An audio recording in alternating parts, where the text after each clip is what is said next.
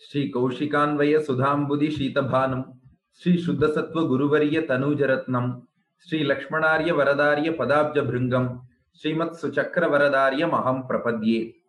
मैथिली वल्लभं वंदे धर्मज्ञं श्रीनिधि प्रियं सिंहासने सुखासीनं गुणतः करुणाकरं पूजन्तं राम रामेति मधुरं मधुराक्षरं आरुह्य कविता शाखां वंदे वाल्मीकि कोकिलम। எல்லோருக்கும் நமஸ்காரம். அயோத்தியா காண்டம் 50ஆம் சர்க்கத்துக்குள்ளே நாம் நுழைகிறோம். சீதையோடும் லக்ஷ்மணனோடும் காட்டுக்கு புறப்பட்டான் ராமபிரான். சுமந்திரன் தேரை ஓட்டி வருகிறார்.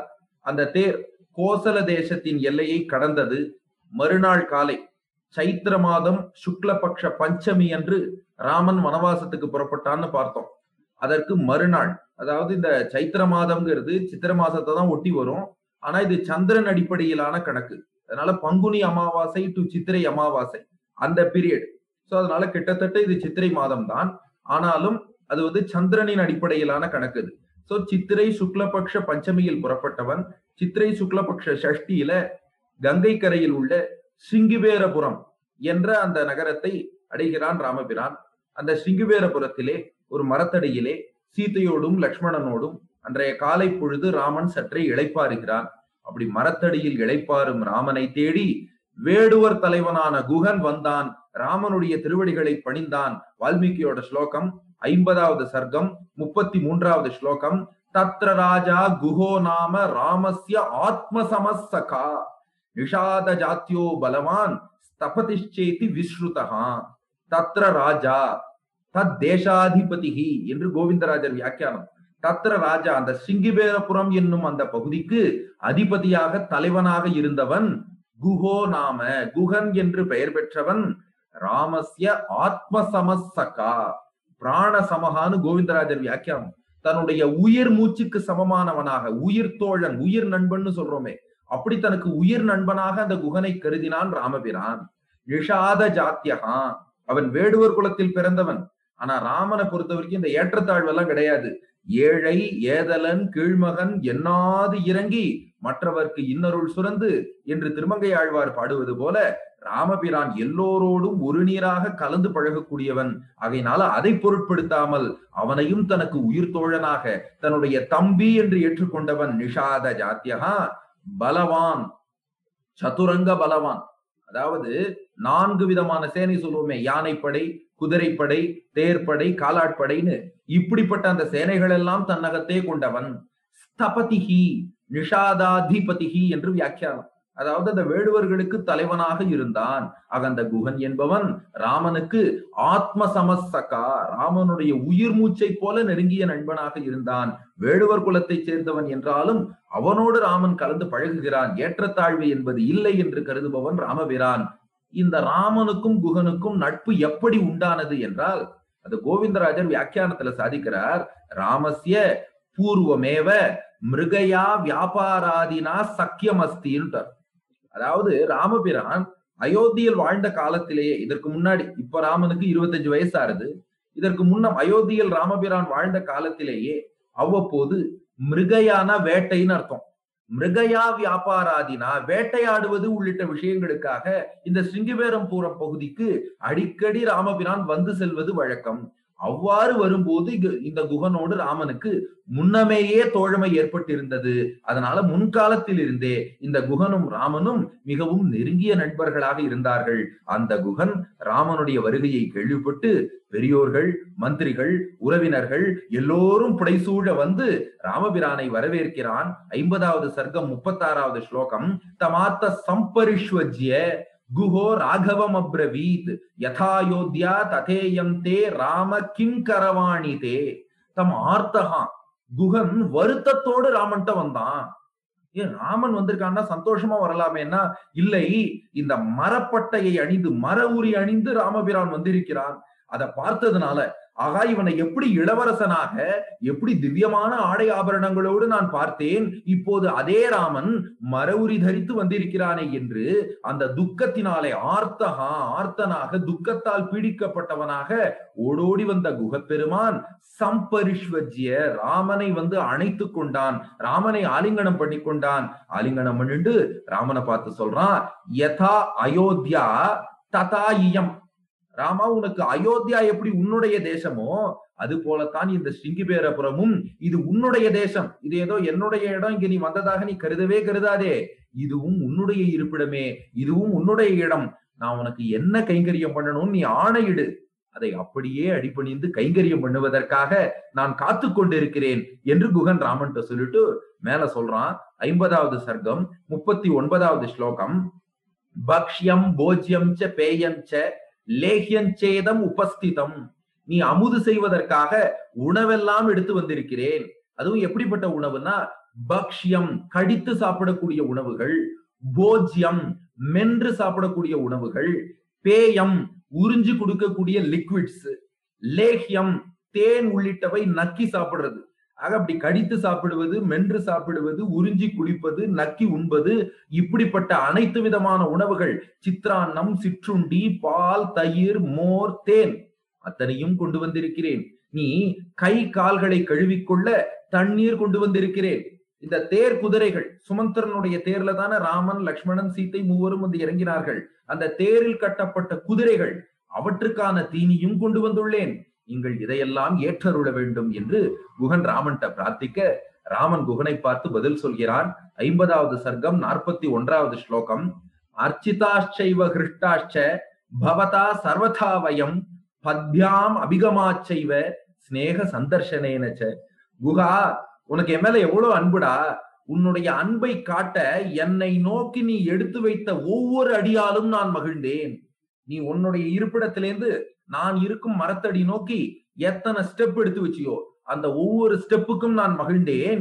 நீ என்னை நோக்கி எடுத்து வைத்த ஒவ்வொரு அடியையும் எனக்கு செய்த அர்ச்சனையாக கருதுகிறேன் ராமன். அதான் அர்ச்சிதாச்சைவ ஹிருஷ்டாச்ச. நீ எடுத்து வைத்த ஒவ்வொரு அடியுமே எனக்கு செய்யப்பட்ட அர்ச்சனையாக கருதுகிறேன். அதனால எனக்கு மகிழ்ச்சி. ஹிருஷ்டாகா, நாங்க எல்லோரும் சந்தோஷமா இருக்கோம். ஆனா அதே நிமிஷம் குஹா, என் மனசுல ஒரு வருத்தமும் இருக்குடான்னா ராமன். என்ன வருத்தம்னு கேட்டான் குகன். ஏதோ வனவாசம் வந்த வருத்தமோங்கிற சென்ஸ்ல குகன் கேட்டான். என்ன வருத்தம்னு கேட்டான். ராமன் சொன்னான், இல்லடா, என்ன நோக்கி நீ இவ்வளவு தூரம் நடந்து வந்தியே, அதனால் உன்னுடைய கால்கள் வலிக்குமோன்னு என்னுடைய நெஞ்சம் வருந்துகிறது என்றான் ராமபிரான். அப்படி உன்னுடைய காலடி தாமரை 4 அடி நடந்தால் என்னுடைய உள்ளம் புண்ணாயிடும்டா. அந்த மாதிரி நீ என்னை நோக்கி நடந்து வந்ததாலே உன்னுடைய கால்கள் வலிக்கிறதோ என்று என் இதயம் வலிக்கிறது என்று குகனை பார்த்து ராமன் சொல்லிட்டு அதுக்கு மேல தன்னுடைய நிலையை இப்ப விளக்குறான். ஏன்னா குகன் வரிசையா சித்ரான்னம், சிற்றுண்டி, அது இதுன்னு எல்லாம் கொண்டு வந்திருக்கான். ராமபிரான் சொன்னா, குஹா, கேள்விப்பட்டிருப்ப, நான் இப்போது வனவாசத்துக்காக வந்திருக்கிறேன். இந்த வனவாசம்ங்கிறது விரதம். அதாவது கைகேயி ராமனை காட்டுக்கு போக சொன்னான்னா சும்மா போய் காட்டுல இருக்கிறதுன்னு இல்ல. அது ஒரு விரதம். முறைப்படி வனவாசம் போகிறேன் என்று சங்கல்பம் பண்ணிட்டு, அதான் நேத்தே பார்த்தோம், பட்டாபிஷேகத்துக்காக எடுத்து வைத்த அதே மகுடத்தில் உள்ள தீர்த்தத்தை கொண்டே ராமன் வனவாசத்துக்கான சங்கல்பத்தை மேற்கொண்டான் என்று பார்த்தோம்.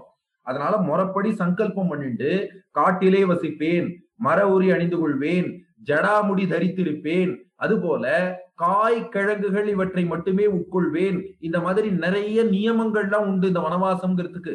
அதனால அது ஒரு ப்ராப்பர் விரதம் அது. அதனால நான் இந்த 14 ஆண்டுகளுமே காய் கிழங்குகள் இதை உண்டுதான்ப்பா வாழ முடியும். அதனால நீ கொண்டு வந்த உணவுகளை எல்லாம் ஏற்க முடியாத சூழ்நிலையில் நான் இருக்கிறேன் என்று ராமபிரான் சொல்லிட்டு, ஆனாலும் உன்னுடைய மனம் கோணக்கூடாது. அதனால 50வது சர்க்கம் 45வது ஸ்லோகம். அஸ்வானாம் காதனேனாகம் அர்த்தி நான்யேன கேனசித் ஏதாவதாத்ர பவதா பவிஷ்யாமி சுபூஜிதா. குகன்ட்ட சொல்றான் ராமபிரான், ஆனாலும் இந்த குதிரைக்காக உணவு கொண்டு வந்தியே அதை குதிரைகளுக்கு சமர்ப்பிச்சுடு, அதுவே எனக்கு திருப்தி. ஏன்னா இந்த தேர் குதிரைகள்லாம் இருக்க, இதெல்லாம் எங்க அப்பா தசரதனுக்கு பிரியமான குதிரைகள். எங்க அப்பா தசரதன் பார்த்து பார்த்து வாங்கிய குதிரைகள். அதனால நீ அந்த குதிரைகளுக்கான உணவை அளித்தாலே நான் சாப்பிட்ட மாதிரி. நீ குதிரைகளுக்கு உணவளித்தால் அதையே எனக்கு செய்த பூஜையாக கருதி நான் திருப்தி அடைவேன் என்று ராமபிரான் குகனிடம் சொல்லி, மேலே அன்று மாலை கங்கை நதியிலே சந்தியாவந்தனம் பண்ணினான் ராமபிரான். கங்கா ஜலத்தையே தனக்கு உணவாகவும் உட்கொண்டான் ராமன். வேற எதுவுமே சாப்பிடல, காய்கிழங்கு கூட சாப்பிடல, கங்கா ஜலத்தை மட்டுமே அன்று உட்கொண்டான் ராமபிரான். அன்றைய இரவு பொழுது, அதாவது சித்திரை மாதம் சுக்லபக்ஷ ஷஷ்டி, பஞ்சமி அணி கிளம்பினா இது அடுத்த நாள் ஷஷ்டி. அன்றைய இரவு ராமனும் சீதையும் அங்கே தரையிலேயே, ஸ்ருங்கிபேரபுரத்தில் கங்கை கரையில் தரையிலேயே ராமனும் சீதையும் சயனித்துக் கொண்டார்கள். அப்போ லக்ஷ்மணன் வந்து ராமபிரானுடைய திருவடிகளை துடைத்து விட்டு அதன் பின் அங்க ஒரு மரத்தடியில் போய் லக்ஷ்மணன் அமர்ந்து கொண்டான். அதாவது பிரக்ஷாளனம், திருவடியை துடைத்தல். எதுக்கு லக்ஷ்மணன் ராமன் திருவடியை துடைத்தான் என்றால் அங்க கோவிந்தராஜர் வியாக்கியானம் பண்றார். பிரக்ஷாளனம் ராஜ்யோபசாராத்வா, அதாவது ராஜாக்களுக்கு உபசாரம் பண்ணுவதுன்னு ஒரு வழக்கம் உண்டாம். ராஜா இரவு போய் சயனிச்சுக்கிறார்னா யாராவது ஒரு பணியாள் வந்து ராஜாவோட கால்களை தொடச்சு விடுவாராம். இப்ப வேற யாரும் பணியாள் இல்லை, ஆனாலும் ராமனுக்கு அப்படி திருவடியை துடைத்தல் என்ற அந்த உபச்சாரம் இல்லாம போயிடக்கூடாதுங்கிறதுனால லக்ஷ்மணன் வந்து அந்த உபச்சாரத்தை பண்ணினான். அல்லது ஸ்வசேஷ விருத்தி அனுரூபாத்வா, இது வந்து ராஜநீதிப்படி பார்த்தா ராஜாங்கிறதுனால பண்ணான். வேதாந்த ரீதியில் பார்த்தால் இவன் சேஷபூத்தன், பெருமாள் நமக்கு சுவாமி, நாம் அவனுக்கு தொண்டன், பெருமாளுக்கு குற்றேவல் எங்களை கொள்ளாமல் போகாதுன்னு ஆண்டாள் பாடியபடி குற்றேவல் சின்ன சின்ன கைங்கரியங்கள் பண்ணக்கூடிய பாக்கியம் அதுதானே இந்த ஜீவாத்மாவுடைய சொரூபம். அதனால சேஷ விருத்தி அனுரூபாத்வா, தான் பெருமாளுக்கு சேஷபூத்தன் என்ற அந்த சொரூபத்துக்கு ஏற்றபடி இளைய பெருமாளான லக்ஷ்மணன் ராமபிரானுடைய திருவடிகளை துடைத்துவிட்டு இரவு முழுவதும் கையில் அப்படி வில்லை ஏந்தி கொண்டு இரவு முழுவதும் அங்கே மரத்தடியிலேயே லக்ஷ்மணன் அமர்ந்திருந்தான். குகன் இதை பார்த்துட்டு லக்ஷ்மணன் வந்தான். நீங்க ஏன் உறங்காம இங்கே உட்கார்ந்து இருக்க? ராமனுக்கு காவல் காக்கிறேடா, நீங்க போங்க, நாங்க காவல் காக்கிறோம், இத்தனை வேடுவர்கள் இருக்கோம், எங்களை மீறி யார் ராமனுக்கு ஆபத்தை உண்டாக்கிடுவா, நாங்கள் காவல் காக்கிறோம் என்றான் குகன்.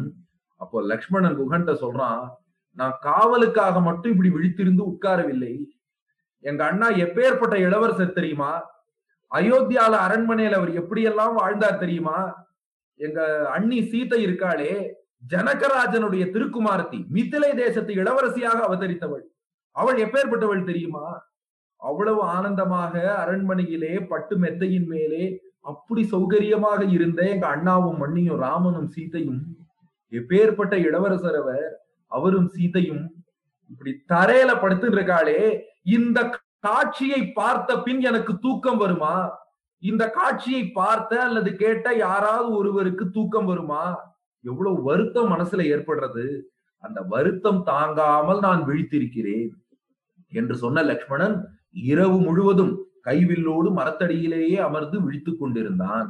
மறுநாள் காலை சித்திரை சுக்லபக்ஷ சப்தமி அன்று ராமபிரான் காலை நீராடி விட்டு சுமந்திரனுக்கு விடை கொடுத்தான்.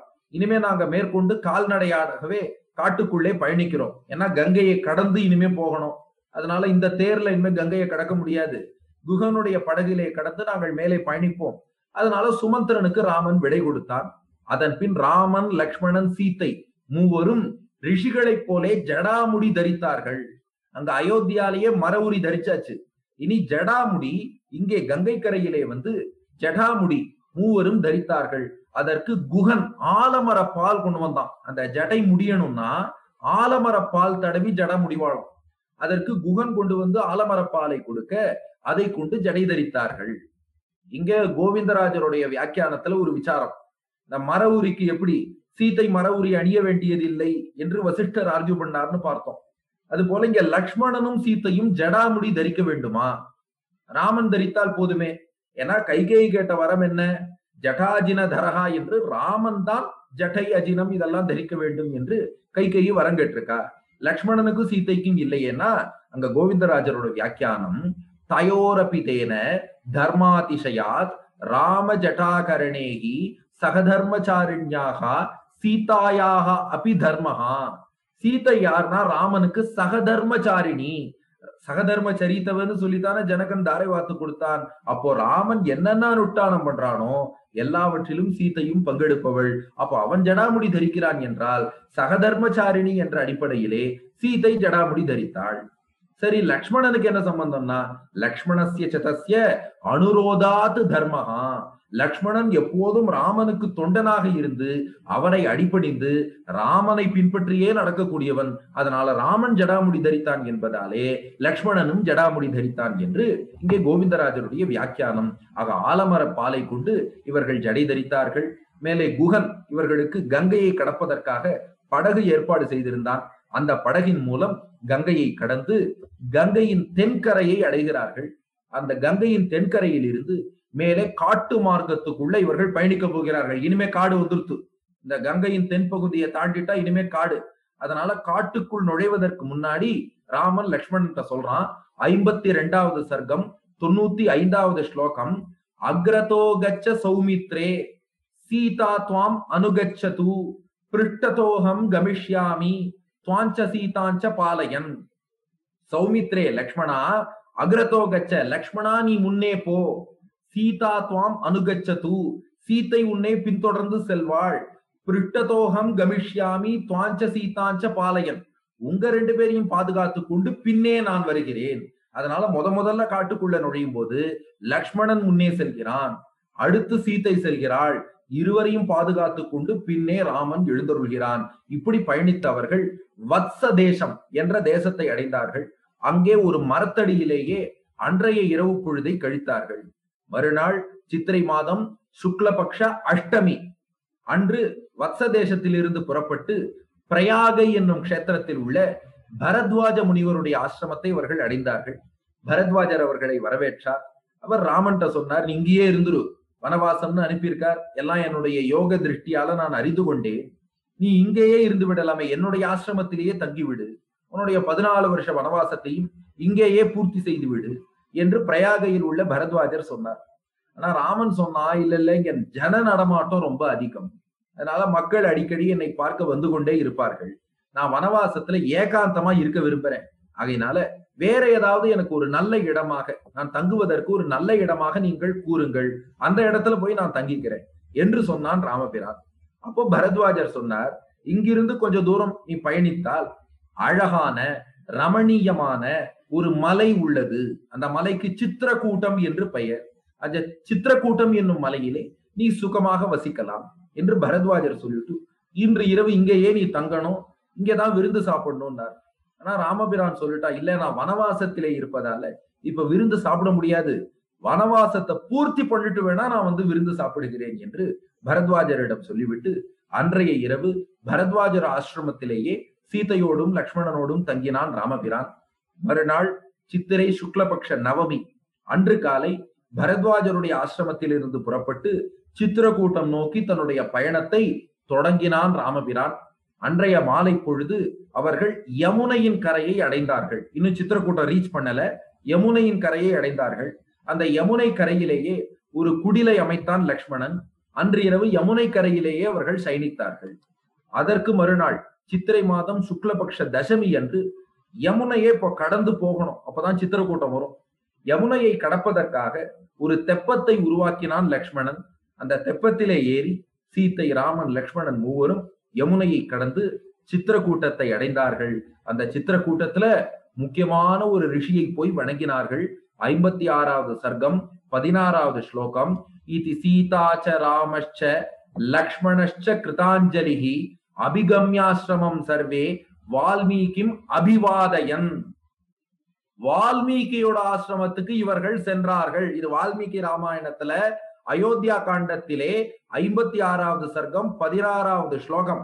இதி சீதாச்ச ராமச்ச லக்ஷ்மணச்ச கிருதாஞ்சலிஹி அபிகம்ய ஆசிரமம் சர்வே வால்மீகிம் அபிவாதயன். வால்மீகியோட ஆசிரமத்துக்கு சீத்தை, ராமன், லக்ஷ்மணன் மூவரும் எழுந்தருளினார்கள், அவரை வணங்கினார்கள். வால்மீகி பகவானும் மூவரையும் அழைத்து உபச்சாரங்கள் எல்லாம் செய்தார் என்று இருக்கிறது. அதாவது உத்தரகாண்டத்துல பார்த்தேன்னா வால்மீகியோட ஆசிரமம் தமசா நதிக்கரையில இருக்குன்னு வரும். ஆனா இங்கே பார்த்தால் வால்மீகி பகவானுடைய ஆசிரமம் அது சித்திரக்கூட்டத்துல இருக்கிறதா வருது. என்ன? ஆமா, ரிஷிகள்லாம் ஆசிரமத்தை இடம் மாற்றுவார்கள். ததானீம் சித்திரக்கூட்டே வால்மீகேர் வாசகா. ராமபிரான் இப்ப வனவாசத்துக்கு அங்கே வருவான் என்று எதிர்பார்த்து அதுவரை சித்திரக்கூட்டத்திலே ஆசிரமம் அமைத்து எழுந்தருளி இருந்தார் வால்மீகி. ராமன் அங்கிருந்து புறப்பட்டு சென்றதுக்கு அப்புறம் ததப் பிரபிருதி தமசா தீரே, கோவிந்தராஜரோட வியாக்கியானம் இது. அதனால பின்னாடி ராமபிரான் வனவாசம் புறப்பட்டு சென்றதற்கு அப்புறம் தமசா நதிக்கரைக்கு தன்னுடைய ஆசிரமத்தை மாற்றி இருக்கிறார் வால்மீகி பகவான். அதனால அதுக்கு முன்னாடி வரைக்கும் சித்திரக்கூட்டத்தில் வால்மீகி ஆசிரமம், மேலே ராமன் வனவாசம் பயணித்த பின் தமசா நதிக்கரைக்கு அவருடைய ஆசிரமம் மாறி இருக்கிறது என்பதை நாம் உணர்ந்து கொள்ளலாம் என்று கோவிந்தராஜருடைய வியாக்கியானம். ஆக வால்மீகி ஆசிரமத்துக்கு மூவரும் எழுந்தருளி வால்மீகியை வணங்கினார்கள். வால்மீகியும் உபச்சாரங்கள்லாம் செய்தார். ராமன் வனவாசம் வந்த விஷயம், எப்படி வனவாசம் வந்தேன், எல்லா விஷயங்களும் வால்மீகி பகவானிடம் சொன்னான். அதுக்கப்புறம் அவருடைய அனுகிரகத்தை பெற்றுக்கொண்டு அதே நாளிலேயே வால்மீகி ஆசிரமத்திலிருந்து புறப்பட்டு அந்த சித்திரக்கூட்ட மலையை இவர்கள் அடைந்தார்கள். சித்திரை மாதம் சுக்லபக்ஷ தசமி அன்றே சித்திரக்கூட்ட மலையை இவர்கள் அடைந்தார்கள்.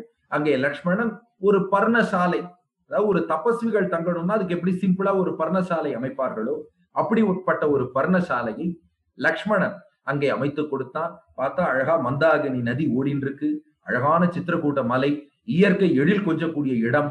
அங்கே ராமபிரான் சீதையோடும் லக்ஷ்மணனோடும் அங்கே வசித்து வந்தான்.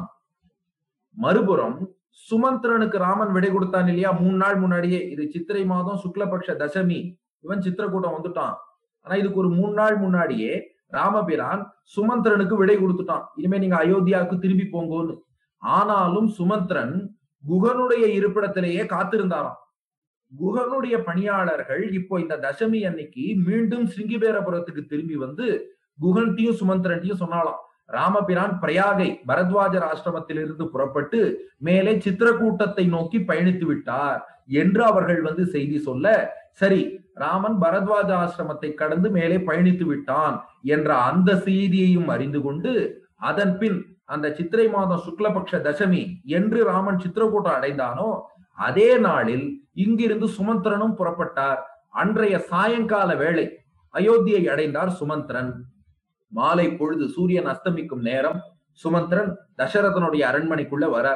தசரதன் உடனே சுமந்திரனை அழைத்து கேட்டான், என்னப்பா ராமன் சீதை லக்ஷ்மணன் மூவரையும் காட்டுல விட்டுட்டு வந்துட்டியா?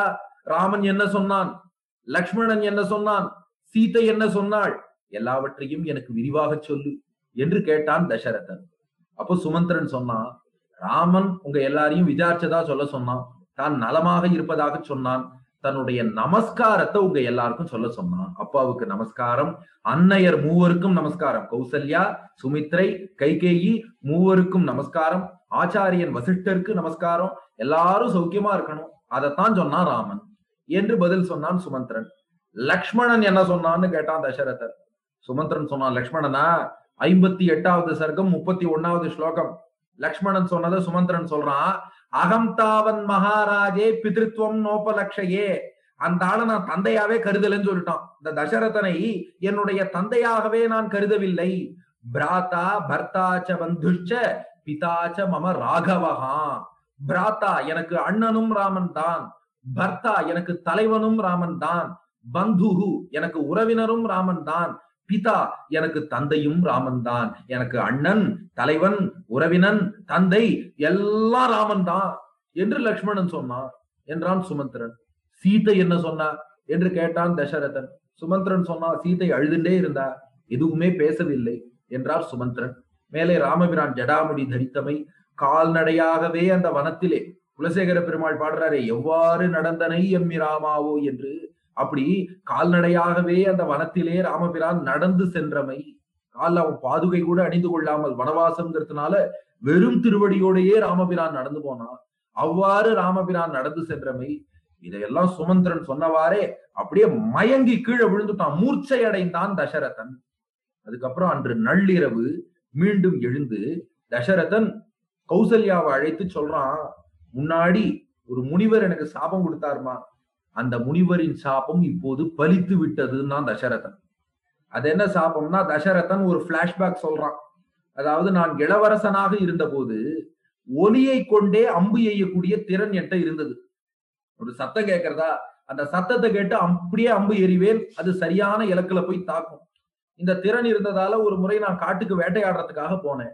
அப்போ ஒரு குளத்துல யானை தண்ணீர் குடிக்கக்கூடிய சவுண்டு கேட்டது. அதனால அந்த ஒலி வரக்கூடிய இடத்தை நோக்கி நான் பானம் போட்டேன். ஆனா அம்மானு ஒரு சத்தம் கேட்டது. யாரையோ மனிதன் அடிச்சிட்டோம் போல இருக்கு, யானை தண்ணீர் குடிப்பதாக தவறாக எண்ணி மனுஷன் அடிச்சிட்டோம் போல இருக்குன்னு போய் பார்த்தேன். பார்த்தா சிரவணன் என்ற முனி குமாரன், முனிவருடைய மகன், அவன் பானத்தால் அடிபட்டு அப்படியே இறக்கும் தருவாயில கிடக்கான். நான் போனேன், என்ன மன்னிச்சுக்கோப்பா, நான் யானைன்னு அடிச்சு தெரியாம அடிச்சுட்டேன்னு. அப்போ அவன் என்கிட்ட சொன்னான், அந்த முனிகுமாரன் சொல்றான், என்னுடைய பெற்றோர்கள் இருவரும் பார்வை தெரியாதவர்கள், ரிஷி பத்னி 2 பேருமே பார்வை தெரியாதவர்கள். அவ ரொம்ப தாகமா இருக்குன்னு சொன்னா, அவளுக்கு தண்ணீர் எடுப்பதற்காக வந்தேன், என பானம் போட்டு நீ தாக்கிட்ட. அங்க என் பெற்றோர்கள் தாகத்தோடு காத்திருப்பார்கள், இந்த குடத்துல உள்ள தீர்த்தத்தை சீக்கிரமா அவர்களுக்கு கொண்டு போய் கொடு என்று சொல்லி அவன் என்னை அனுப்பி வைத்தான். நானும் போய் தீர்த்தத்தை கொடுத்துட்டு நடந்த விஷயத்தெல்லாம் சொல்லி க்ஷமிச்சுக்கோங்க, என்னால் தான் உங்களுடைய மகன் இறந்தான்னு விஷயத்த சொன்னேன். அதனால அவர்கள் கோபம் கொண்டார்கள். பிள்ளை இறந்த அந்த அதிர்ச்சியில அவர்கள் பிராணனையே விட்டார்கள். ஆனா உயிரை விடுறதுக்கு முன்னாடி எனக்கு சாபம் கொடுத்தா, நாங்கள் எப்படி புத்திர சோகத்தால் உயிர் நீத்தோமோ அதே போல் நீயும் புத்திர சோகத்தாலே மரணிப்பாய். எப்படி எங்கள் மகன் பக்கத்துல இல்லைங்கிற அந்த துயரத்தோடு நாங்க போறோமோ அதே போல மகனை பிரிஞ்சு கஷ்டப்பட்டு மகன் பக்கத்தில் இல்லாமல் நீ உயிர் துறப்பாய்ன்னு அவர்கள் எனக்கு சாபம் கொடுத்து விட்டார்கள். அதனாலதான் பாருங்க, விதி தசரதனுக்கு 1க்கு 4 பிள்ளைகள் இருந்தாலும் இவன் மரணம் அடையக்கூடிய நிலையில 4 பேர்ல ஒருத்தர் கூட தசரதன் கூட இல்ல. அதனால தசரதன் சொல்லிட்டான், அவர்களுடைய சாபம் பலித்து விட்டது என்று. நள்ளிரவுல தசரதன் அப்படியே அலறுகிறான். சித்திரை மாதம் சுக்லபக்ஷ தசமி அன்று நள்ளிரவு 64வது சர்க்கம் 77வது ஸ்லோகம். ஹா ராகவ மகாபாகோ ஹா மமாயச நாசனா ஹா பித்ருப்ரியா மேநாதா ஹா மமாசி கதசுதா ஹா கௌசல்யே வினஷ்யாமி ஹா சுமித்ரே தபஸ்வினி ஹா நிருஷம்சே மமாமித்ரே கைகேயி குல பாம்சனி. தசரதன் உயிர் நீப்பதற்கு முன்னாடி சொல்ற வார்த்தை இது. ஹா ராகவா மகாபாகோ, பெருந்தோள் படைத்த முழங்கால் வரை நீண்ட அந்த திருக்கரங்களை கொண்ட என்னுடைய ராமா. ஹாமமாயச நாசனா, எனக்கு எப்பெல்லாம் களைப்படைகிறேனோ உன்னை ஒரு முறை மனத்துக்கினியானான உன்னை ஒரு முறை பார்த்தால் என்னுடைய களைப்பெல்லாம் நீருமே, என்னுடைய ஆயசயத்தை எல்லாம் போக்கக்கூடியவனே, ஹே பித்ருப்பிரியா, தந்தையான எனக்கு பிரியமானவனே, என் சொல் பேச்சு கேட்டு நடக்கக்கூடிய என்னுடைய மகனே, மே நாதா, என்னுடைய தலைவா, ஹா மமாசி கத சுத, எங்கடா போயிட்ட, என்னை விட்டுட்டு போயிட்டியே ராமா. ஹா கௌசல்யே வினஷ்யாமி, கௌசல்யா நான் மரணம் அடைய போகிறேன். ஹா சுமித்ரே தபஸ்வினி, தபஸ்மிக்கவளான சுமித்ரே நான் போக போகிறேன். ஹா நிருஷம்சே, ஏ ஈவிரக்கமற்றவளே, மம அமித்ரே, என்னுடைய எதிரியே, கைகேயி குலபாம்சனி, என் குலத்தை கெடுக்க வந்த கைகேயே, நான் போகிறேன் என்று அலறிக்கொண்டு அந்த சித்திரை மாசம் சுக்லபக்ஷ தசமி நள்ளிரவிலே தசரதன் உயிர் நீத்தான். ராமனை கானகத்துக்கு அனுப்பிவிட்டு தசரதன் வானகத்தை அடைந்தான். அதற்பின் வசிஷ்டருடைய உத்தரவுப்படி எண்ணெய் கொப்பரையில தசரதனுடைய உடல் கெடாதபடி பராமரித்து வச்சுட்டார். ஏன்னா சம்ஸ்காரம் பண்ண 4 பிள்ளைகள்ல ஒருத்தர் கூட இல்ல. அதான் புத்திர சோகம். அதான் பாருங்க, அந்த ரிஷிகள் கொடுத்த சாபம். 4 பிள்ளைகள் இருந்தோம், சம்ஸ்காரம் பண்ண யாரும் இல்ல. அதனால எண்ணெய் கொப்பரைக்குள்ளே மந்திரிகள்லாம் தசரதனுடைய உடலை வசிஷ்டரின் ஆலோசனைப்படி அதிலே பராமரித்து வைத்தார்கள். மறுநாள் சித்திரை மாதம் சுக்லபக்ஷ ஏகாதசி அன்று வசிஷ்டர் தலைமையில ரிஷிகள் மந்திரிகள்லாம் ஒன்று கூடி ஆலோசனை மேற்கொண்டார்கள். எந்தெந்த ரிஷிகள் வந்தானா, மார்க்கண்டேயர், மௌத்கல்யர், வாமதேவர், காஷ்யபர், காத்தியாயனர், கௌதமர், ஜாபாலி உள்ளிட்ட ரிஷிகள்லாம் வந்து வசிஷ்டர் தலைமையில ஆலோசனை. அந்த முனிவர்கள் எல்லாரும் சொன்னாலும், இக்ஷ்வாகு குலத்தை சேர்ந்த யாராவது ஒருத்தனை விரைவில் நம்ம சிம்மாசனத்துல உட்கார வச்சிடணும், அதுதான் நலம். ஏன்னா நீண்ட நாட்கள் அரசன் இல்லாம ஒரு ராஜ்யம் என்பது இருக்கக்கூடாது என்று எல்லோரும் சொன்னார்கள். அப்போ வசிஷ்டர் சொன்னார், நாம ஏன் இக்ஷ்வாகு குலத்தை சேர்ந்த யாரோ ஒருவன் ஏன் தேடணும்? அதான் அந்த கையிலேயே வெண்ணைய வச்சுட்டு நெய்க்கு அலையிற மாதிரி, அதாவது தசரதனே பரதனுக்குத்தான் முடிசூட்டுவேன் என்று சொல்லிட்டு தானே உயிர் நீத்திருக்கிறார். அதனால தசரதனே பரதன்னு ஒருத்தனை கை காட்டிட்டு போனதுக்கு அப்புறம் நாம ஏன் யாரோ இக்ஷ்வாகு குலத்தை சேர்ந்தவர்னு சொல்லணும்? அதனால முறை என்னன்னா, தசரதன் பரதனுக்கு தான் பட்டம்னு சொல்லிட்டார், நாமும் பரதனை அழைத்து அவனுக்கு பட்டம் சூட்டி விடுவோம் என்று சொன்னார் வசிஷ்டர். அதனால தூதுவர்களை எல்லாம் அழைத்தார். தூதுவர்கள் 5 பேரை முக்கியமானவர்களை அழைத்தாராம். யார் யாருன்னா, சித்தார்த்தன், விஜயன், ஜெயந்தன், அசோகன், நந்தனன். சித்தார்த்தன், விஜயன், ஜெயந்தன், அசோகன், நந்தனன் என்ற 5 சிறந்த தூதுவர்கள். அவ வேகமாகவும் பயணிக்கக்கூடியவர்கள், பேச்சாற்றல் மிக்கவர்கள். விஷயத்தை கரெக்டா கன்வே பண்ணி, அதாவது எவ்வளவு தூரம் சொல்லணுமோ அதை மட்டும் சரியா சொல்லிட்டு ஆக வேண்டிய காரியத்தை முடித்து வரக்கூடிய தூதுவர்கள். அதனால 5 பேரையும் அழைத்தார் வசிஷ்டர். அவள்கிட்ட சொன்னார், உடனடியாக நீங்கள் கேகய தேசத்துக்கு செல்லுங்கள். பரதன்ட்ட வேற விஷயத்தெல்லாம் சொல்லிடாதீங்க. இந்த மாதிரி தசரதன் போயிட்டான், ராமனுக்கு வனவாசம், இந்த மாதிரி ஷாக்கிங் நியூஸ் எல்லாம் எப்போதும் அந்த மாதிரிலாம் போய் சொல்லக்கூடாது. அதனால எல்லாரும் நன்னா இருக்கா, ஒரு காரியம் அங்க ரொம்ப டிலே ஆயிட்டு இருக்கு, காலம் விஞ்சி போயிருக்கு, அந்த காரியத்தை நீதான் வந்து செய்ய வேண்டும். வசிஷ்டர் அழைத்தார், இத மட்டும் சொல்லி பரதனை உடனடியாக அழைத்து வாருங்கள் என்று சொல்லி வசிஷ்டர் இந்த தூதுவர்களை எல்லாம் அனுப்பி வைத்தார். அதுக்குள்ள அங்க கேகய தேசத்துல இருக்கானே பரதன், அவனுக்கு தீய கனவுகள் நிறைய வந்துதான். பரதன் கனவு காண்றான், தந்தை தசரதன் மலையிலிருந்து கீழே விழுவதாக கனவு.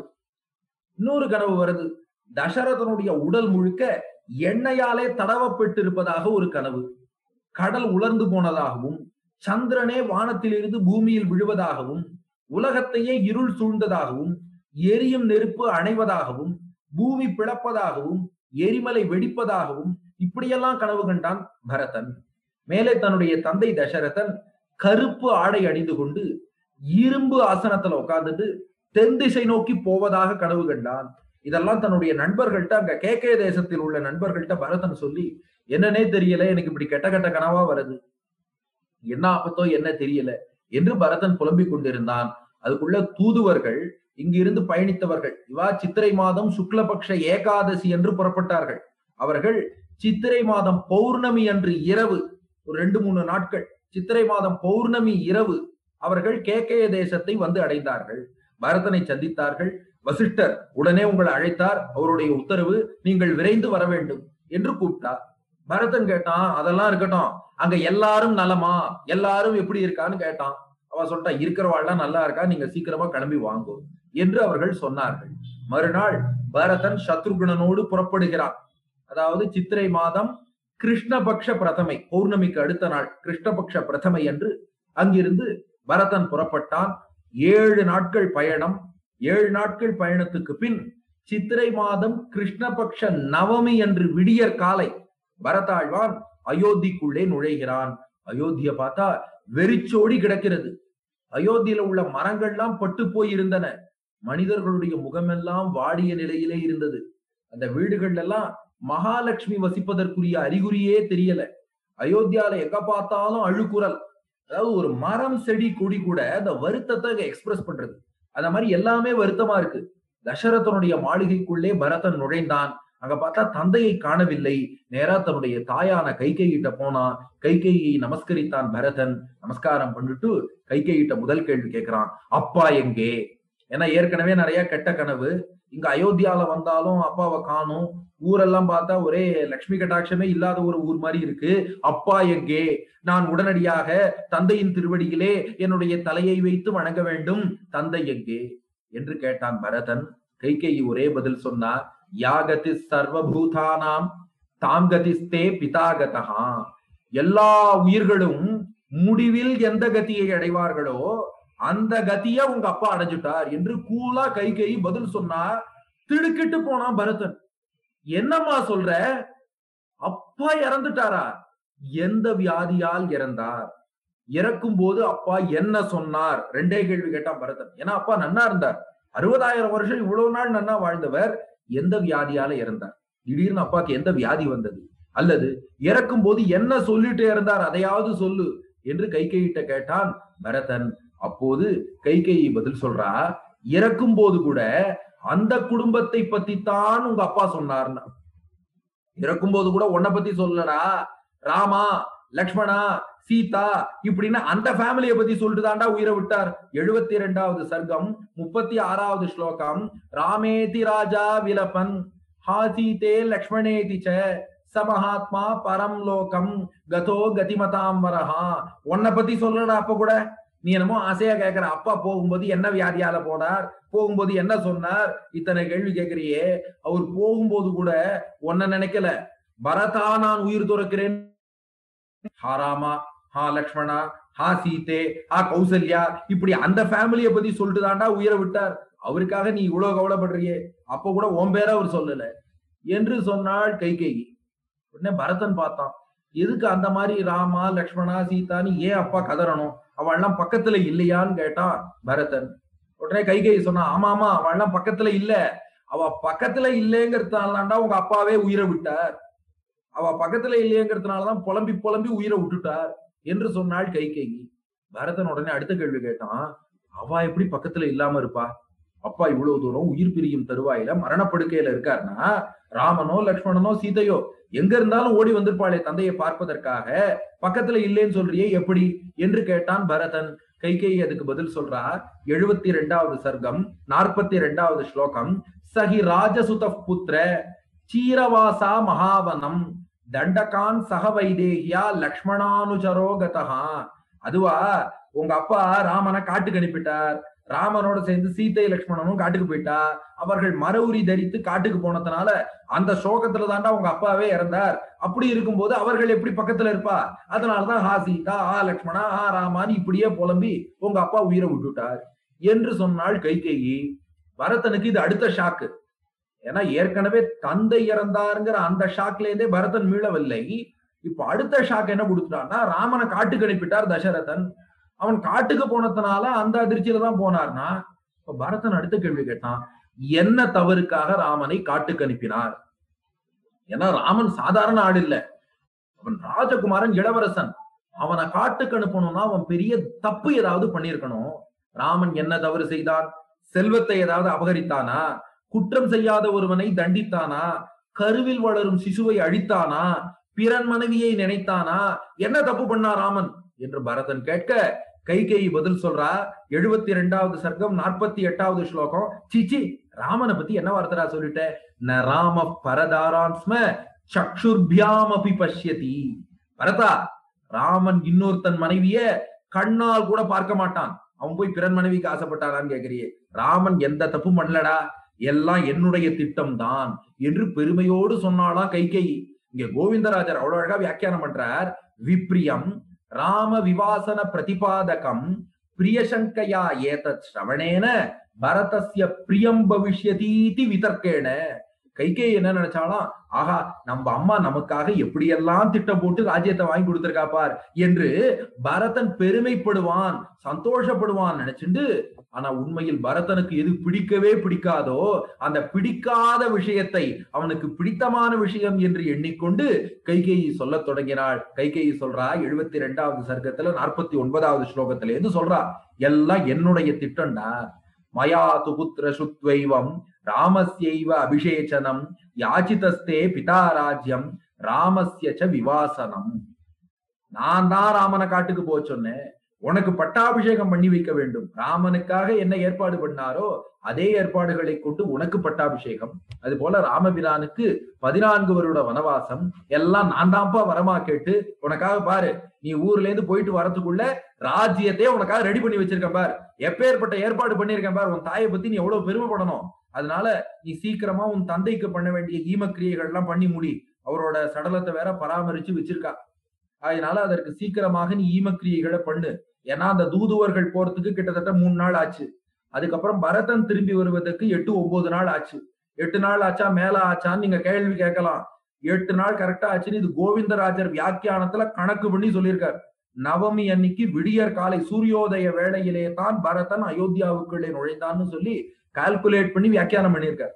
ஆகையினால ஏற்கனவே ரொம்ப நாள் ஆயிடுத்துப்பா, கிட்டத்தட்ட 13-14 நாளைக்கு மேல ஆயிடுத்து. ஆகையினால சீக்கிரமா உன் தந்தைக்கு பண்ண வேண்டிய ஈமக்கிரியை முதல்ல முடிச்சுடு, அதுக்கப்புறம் நீ முடிசூடி கொள்வாய் என்று கைகேயி பேசி முடிச்சா.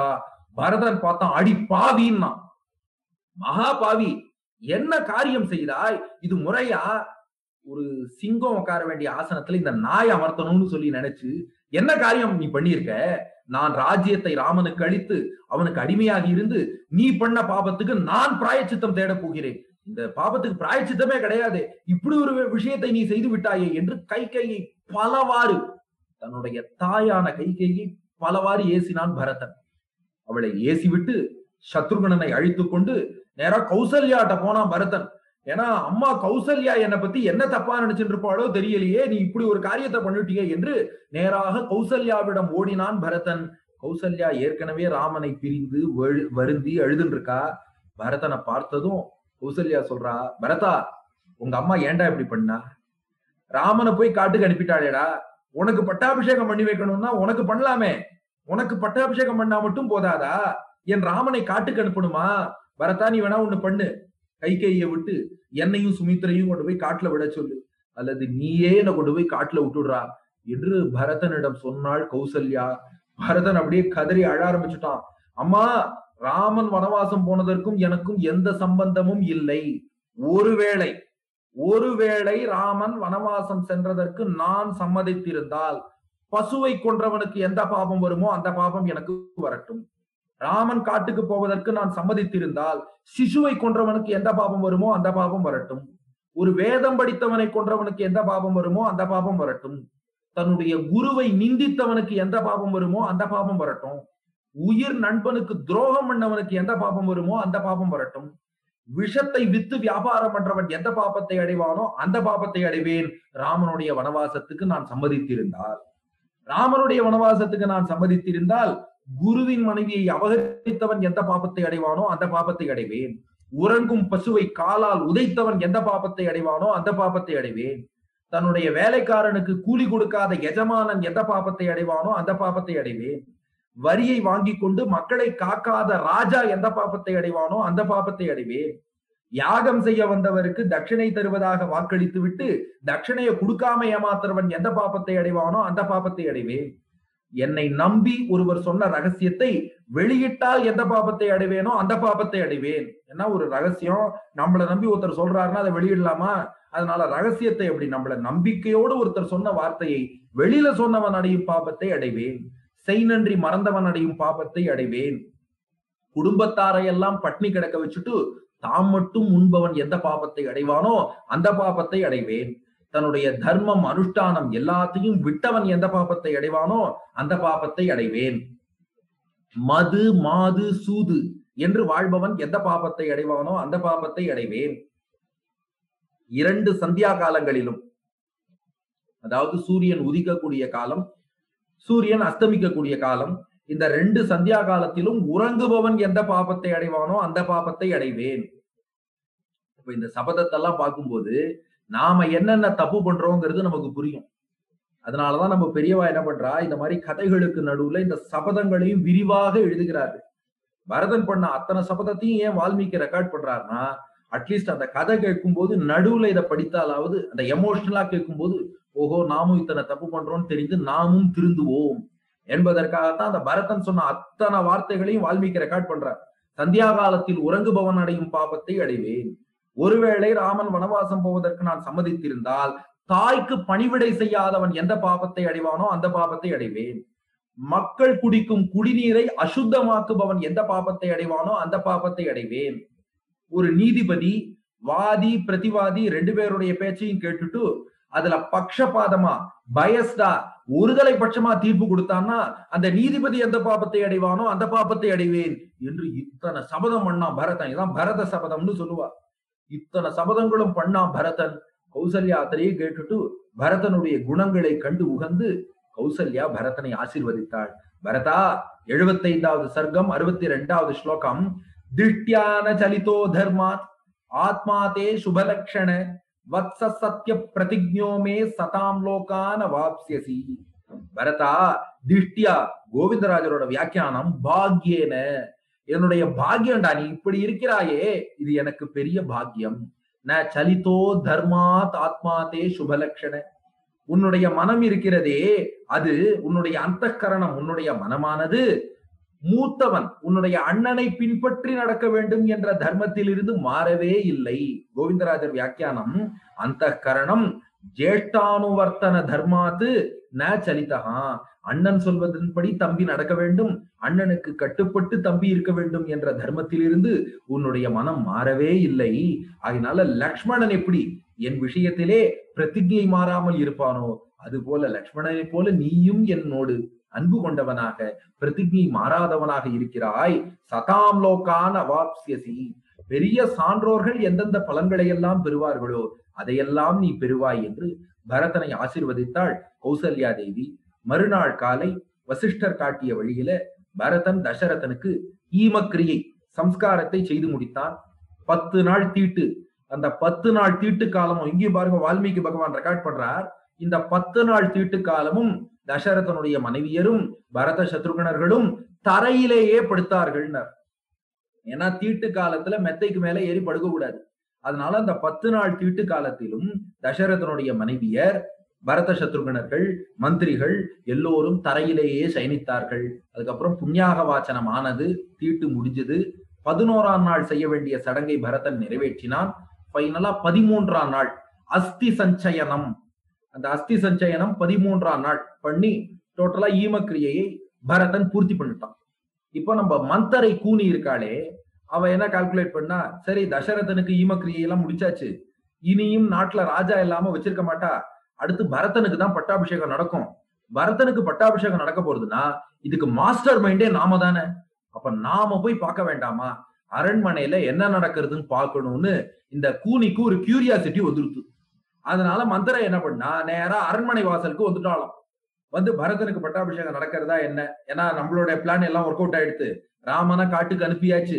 அதே போல பரதனுக்கு தான் பட்டம்னு சொன்னார். தசரதன் போயிட்டார். சோ அடுத்து பரதன் தான் ராஜாவாக போறான். நம்முடைய எஜமானி கைகேயியை நாம ரொம்ப ப்ளீஸ் பண்ணிட்டோம். அதுக்குதானே இத்தனை திட்டம் போட்டா. தன்னுடைய எஜமானி கைகேயியை மகிழ்விக்கணும்னு நினைச்சா. அதுக்காக இத்தனையும் பண்ணியிருக்கா. ஆகையினால அரண்மனை வாசலுக்கு அப்படியே வந்தாளாம் கூனி. அவ எப்படி இருந்தான்னா, வால்மீகி பகவான் சாதிக்கிறார். 78வது சர்க்கம் 7வது ஸ்லோகம். மேகலா தாமபிச்சித்ரைஹி அன்யைஷ்ச சுபபூஷணைஹி பபாசே பகுபிர்பத்தா ரஜுபத்தேவ வானரி. அதாவது ஒரு சடை போட்ட குரங்குக்கு ஆபரணம் போட்டா எப்படி இருக்குமோ, குரங்காட்டி குரங்குக்கு சடை பின்னி அதுக்கு நிறைய தங்க நகையெல்லாம் போட்டு அலங்கரித்து ஒரு பெண் குரங்கு அழிச்சு வந்தா எப்படி இருக்கும், அது போல இருந்தாலும் கூனி. இவளுக்கு ஏது ஆபரணம்னா, நேத்தே பார்த்தோம், கைகேயி பிராமிஸ் பண்ணா, இந்த திட்டம் மட்டும் சரியாக நிறைவேற்றி விட்டால் உனக்கு தங்க மாலையை உன்னுடைய கூனிலே அணிவிப்பேன்னு சொல்லியிருந்தா இல்லையா. ஆகையினால கைகேயி இவளுக்கு நிறைய தங்க ஆபரணங்களை பரிசாக கொடுத்திருக்கிறாள்ங்கிறது இதுல இருந்து புரியுது. அதான் Q&A செஷன்லயே சொன்ன பாருங்க, காவியத்துல சில விஷயங்கள் மறைச்சு சொல்லுவா, சில விஷயம் நேரா சொல்லுவா. கைகேயி வாக்களித்தது இருக்கு. கூனிக்கு நான் உனக்கு தங்க ஆபரணம் தரேன்னு வாக்கு கொடுக்கறா, இந்த திட்டம் செல்லுபடியானா. இப்போ கூனி ஆபரணம் அணிஞ்சுட்டு இருக்கான்னு இருக்கு. ஆனா கைகேயி கொடுத்தாள் என்று சொல்லப்படவில்லை. ஆனா இப்ப கூனி இத்தனை ஆபரணம் அணிஞ்சுட்டு இருக்கானாலே திட்டம் சக்சஸ் ஆச்சுன்னு சந்தோஷப்பட்டு கைகேயி கூனிக்கு இத்தனை ஆபரணங்களையும் கொடுத்திருக்கிறாள் என்று இதை நாம் புரிந்து கொள்ள வேண்டும். அது அப்படி மறைச்சு சொல்வது என்பது காவியத்துல ஒரு அழகு. அதனால ஒரு சடை போட்ட குரங்குக்கு ஆபரணம் போட்டது போல இத்தனை ஆபரணங்களோடு அந்த அரண்மனையின் வாசலிலே வந்து நின்றாள் அந்த மந்தரை கூனி. இத வாசல்ல இருந்த காவலாளி பார்த்தானாம். அவனுக்கு அப்படியே வயறு நெஞ்சு எல்லாம் எரியறது. ஏன்னா இவதானே எல்லா திட்டமும் போட்டு ராமனையே காட்டுக்கு அனுப்பினா, பண்றதையும் பண்ணிட்டு எப்படி வந்து நிக்கிறா பாரு. 78வது சர்க்கம் 8வது ஸ்லோகம். தான் சமீக்ஷ்ய ததாத்வஸ்தோ பிரிஷம் பாபஸ்ய காரிணீம் கிரஹீத்வா கருணாம் குப்ஜாம் சத்ருக்னாய ன்யவேதயத்.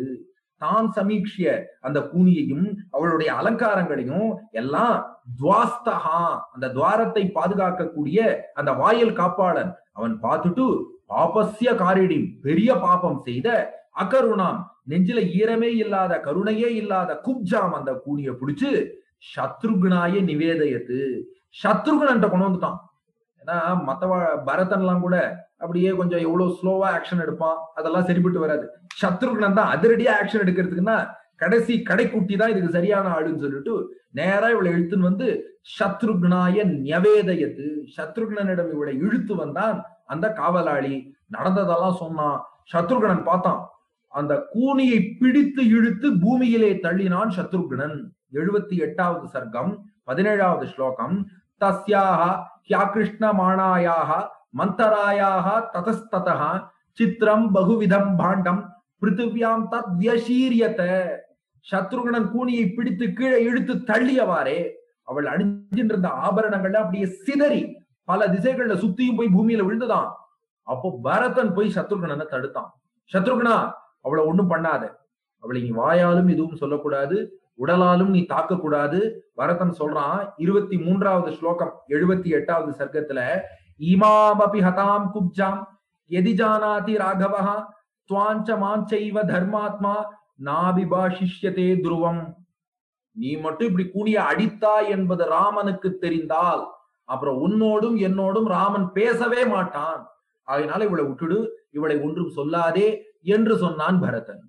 உடனே சத்ருகனன் சொன்னா, அண்ணா இது நியாயமா? இத்தனை குழப்பத்துக்கும் ராமன் காட்டுக்கு போனதாகட்டும், நம்முடைய தந்தை இறந்ததாகட்டும், எல்லாத்துக்கும் மூல காரணம் யாருன்னு அப்படி இப்படி சுத்தி பார்த்தா எல்லாம் ஒரே புள்ளி, இந்த கூனிங்கிற ஒரே புள்ளியில தானே வந்து நிக்கிறது. இல்லைன்னா தசரதன் திட்டமிட்டபடி ராமனுக்கு பட்டாபிஷேகம் நடந்திருக்குமே. அதனால அத்தனை தப்பு இவ மேலதான் இருக்கு என்று சத்ருகனன் சொன்னான். இந்த இடத்துல பரதன் ஒரு பதில் சொல்கிறான். ஆனா இத நம்ம பூர்வாச்சாரியர்கள் அவர்களுடைய திவ்ய பிரபந்த வியாக்கியானத்தில் எடுத்திருக்கா. ஆனால் இன்று வரக்கூடிய வால்மீகி ராமாயண பதிப்புகள்ல இந்த ஸ்லோகம் இல்லை. ஆனால் நம்ம பூர்வாச்சாரியர்களுடைய வியாக்கியானத்திலே இந்த ஸ்லோகம் மேற்கோள் காட்டியிருக்கிறார்கள். அதாவது சத்ருகுடன் சொன்னா, இவ மேலதான்டா எல்லா தப்பும், இவதான காரணம்னா. பரதன் சொன்னா, ந மந்தராயாக, சச்சா அவ மேல எந்த தப்பும் இல்லப்பா, அவ பண்ணது சரின்ட்டான் பரதன். ஏன்னா ஒரு பணிப்பெண்ணோட இயல்பு என்னன்னா, தன்னுடைய எஜமானிக்கு நன்மை செய்வதுதான். அப்போ பணிப்பெண்கிற அளவுல பார்த்தேன்னா, அவ எஜமானிக்கு நல்லதுதான் பண்ணியிருக்கா. தன்னுடைய எஜமானியின் மகன் பட்டாபிஷேகம் பண்ணிக்கணும்னு ஆசைப்பட்டா. அவளுடைய அளவிலே அவள் செஞ்சதுல எந்த தவறும் இல்லை. ந மந்தராயாகா, கூனி மேல தப்பு இல்லைன்ட்டான் பரதன். அப்ப சத்ருகனன் யோசிச்சுட்டு சொன்னா, சரி அப்படின்னா உங்க அம்மா கைகை மேலதான்ப்பா தப்பு, அவதானே இப்படி ராமனை காட்டுக்கு அனுப்பணும்னு வரம் கேட்டா என்று சொன்னான் சத்ருகனன். பரதன் சொன்னான், நஜ மாதுரஸ்யாகா, இல்ல எங்க அம்மா மேலேயும் தப்பு இல்ல. ஏன்னா ஒரு தாயின் இயல்பு தன்னுடைய மகன் நன்னா இருக்கணும்னு நினைப்பா. அப்போ ஒரு அம்மா மனசுன்னு பாரு, எந்த ஒரு அம்மாவுமே தன் வயத்துல பிறந்த மகன் அவன் ஒரு ராஜாவா இருக்கணும், இளவரசனா முடிசூடிக்கணும் ஆசைப்படுறதுல ஏதாவது தப்பு இருக்கா? அதனால நச்ச மாதுரஸ்யாக, எங்க அம்மா மேலேயும் தப்பு இல்லடான்ட்டான். யோசித்தான் சத்ருகனன். கரெக்ட் பரதா, நம்ம அப்பா தசரதன் மேலதான் தப்பு. ஏன்னா அவரு தானே குடும்பத்தை போய் அரசியல்ல தலையிட விட்டார். மனைவியின் பேச்சை கேட்டுட்டு பட்டாபிஷேகத்துக்கான ஆளை கேண்டிடேட்டை மாத்தி அப்புறம் பரதனுக்கு பட்டாபிஷேகம் எல்லாம் அப்பா தானே பண்ணார், அப்பா மேல தப்பு என்றான் சத்ருகனன். பரதன் பதில் சொன்னா, தோஷோன ராஜ்யா, சச்ச நம்ம அப்பா மேலேயும் தப்பு இல்லடா. ஏன்னா ஒரு மன்னனுடைய லட்சணம் என்னன்னா, கொடுத்த வாக்க காப்பாற்றணும். அந்த மன்னனின் இயல்புக்கு சரியாக இருந்து தசரதன் தான் கொடுத்த வாக்கை காப்பாற்றினார். அதனால தசரதன் மேலும் எந்த தவறும் இல்லை. உடனே சத்ருகனன் கடைசியா சொன்னான், அப்படின்னா ராமன் மேலதான்டா தப்பு. பேசாம ராமனே தசரதனை தண்டிச்சுட்டு ராமன் ஏறி சிம்மாசனத்துல உட்கார்ந்து இருக்கலாம், அதை பண்ணல. ஏன்னா இக்ஷ்வாகு குலத்தில் மூத்தவன் நாடாழ்வதுதான் முறை என்று சொல்லி ராமன் உட்கார்ந்து இருக்கலாமே, ராமன் மேலதான் தப்புன்னா சத்ருகனன்.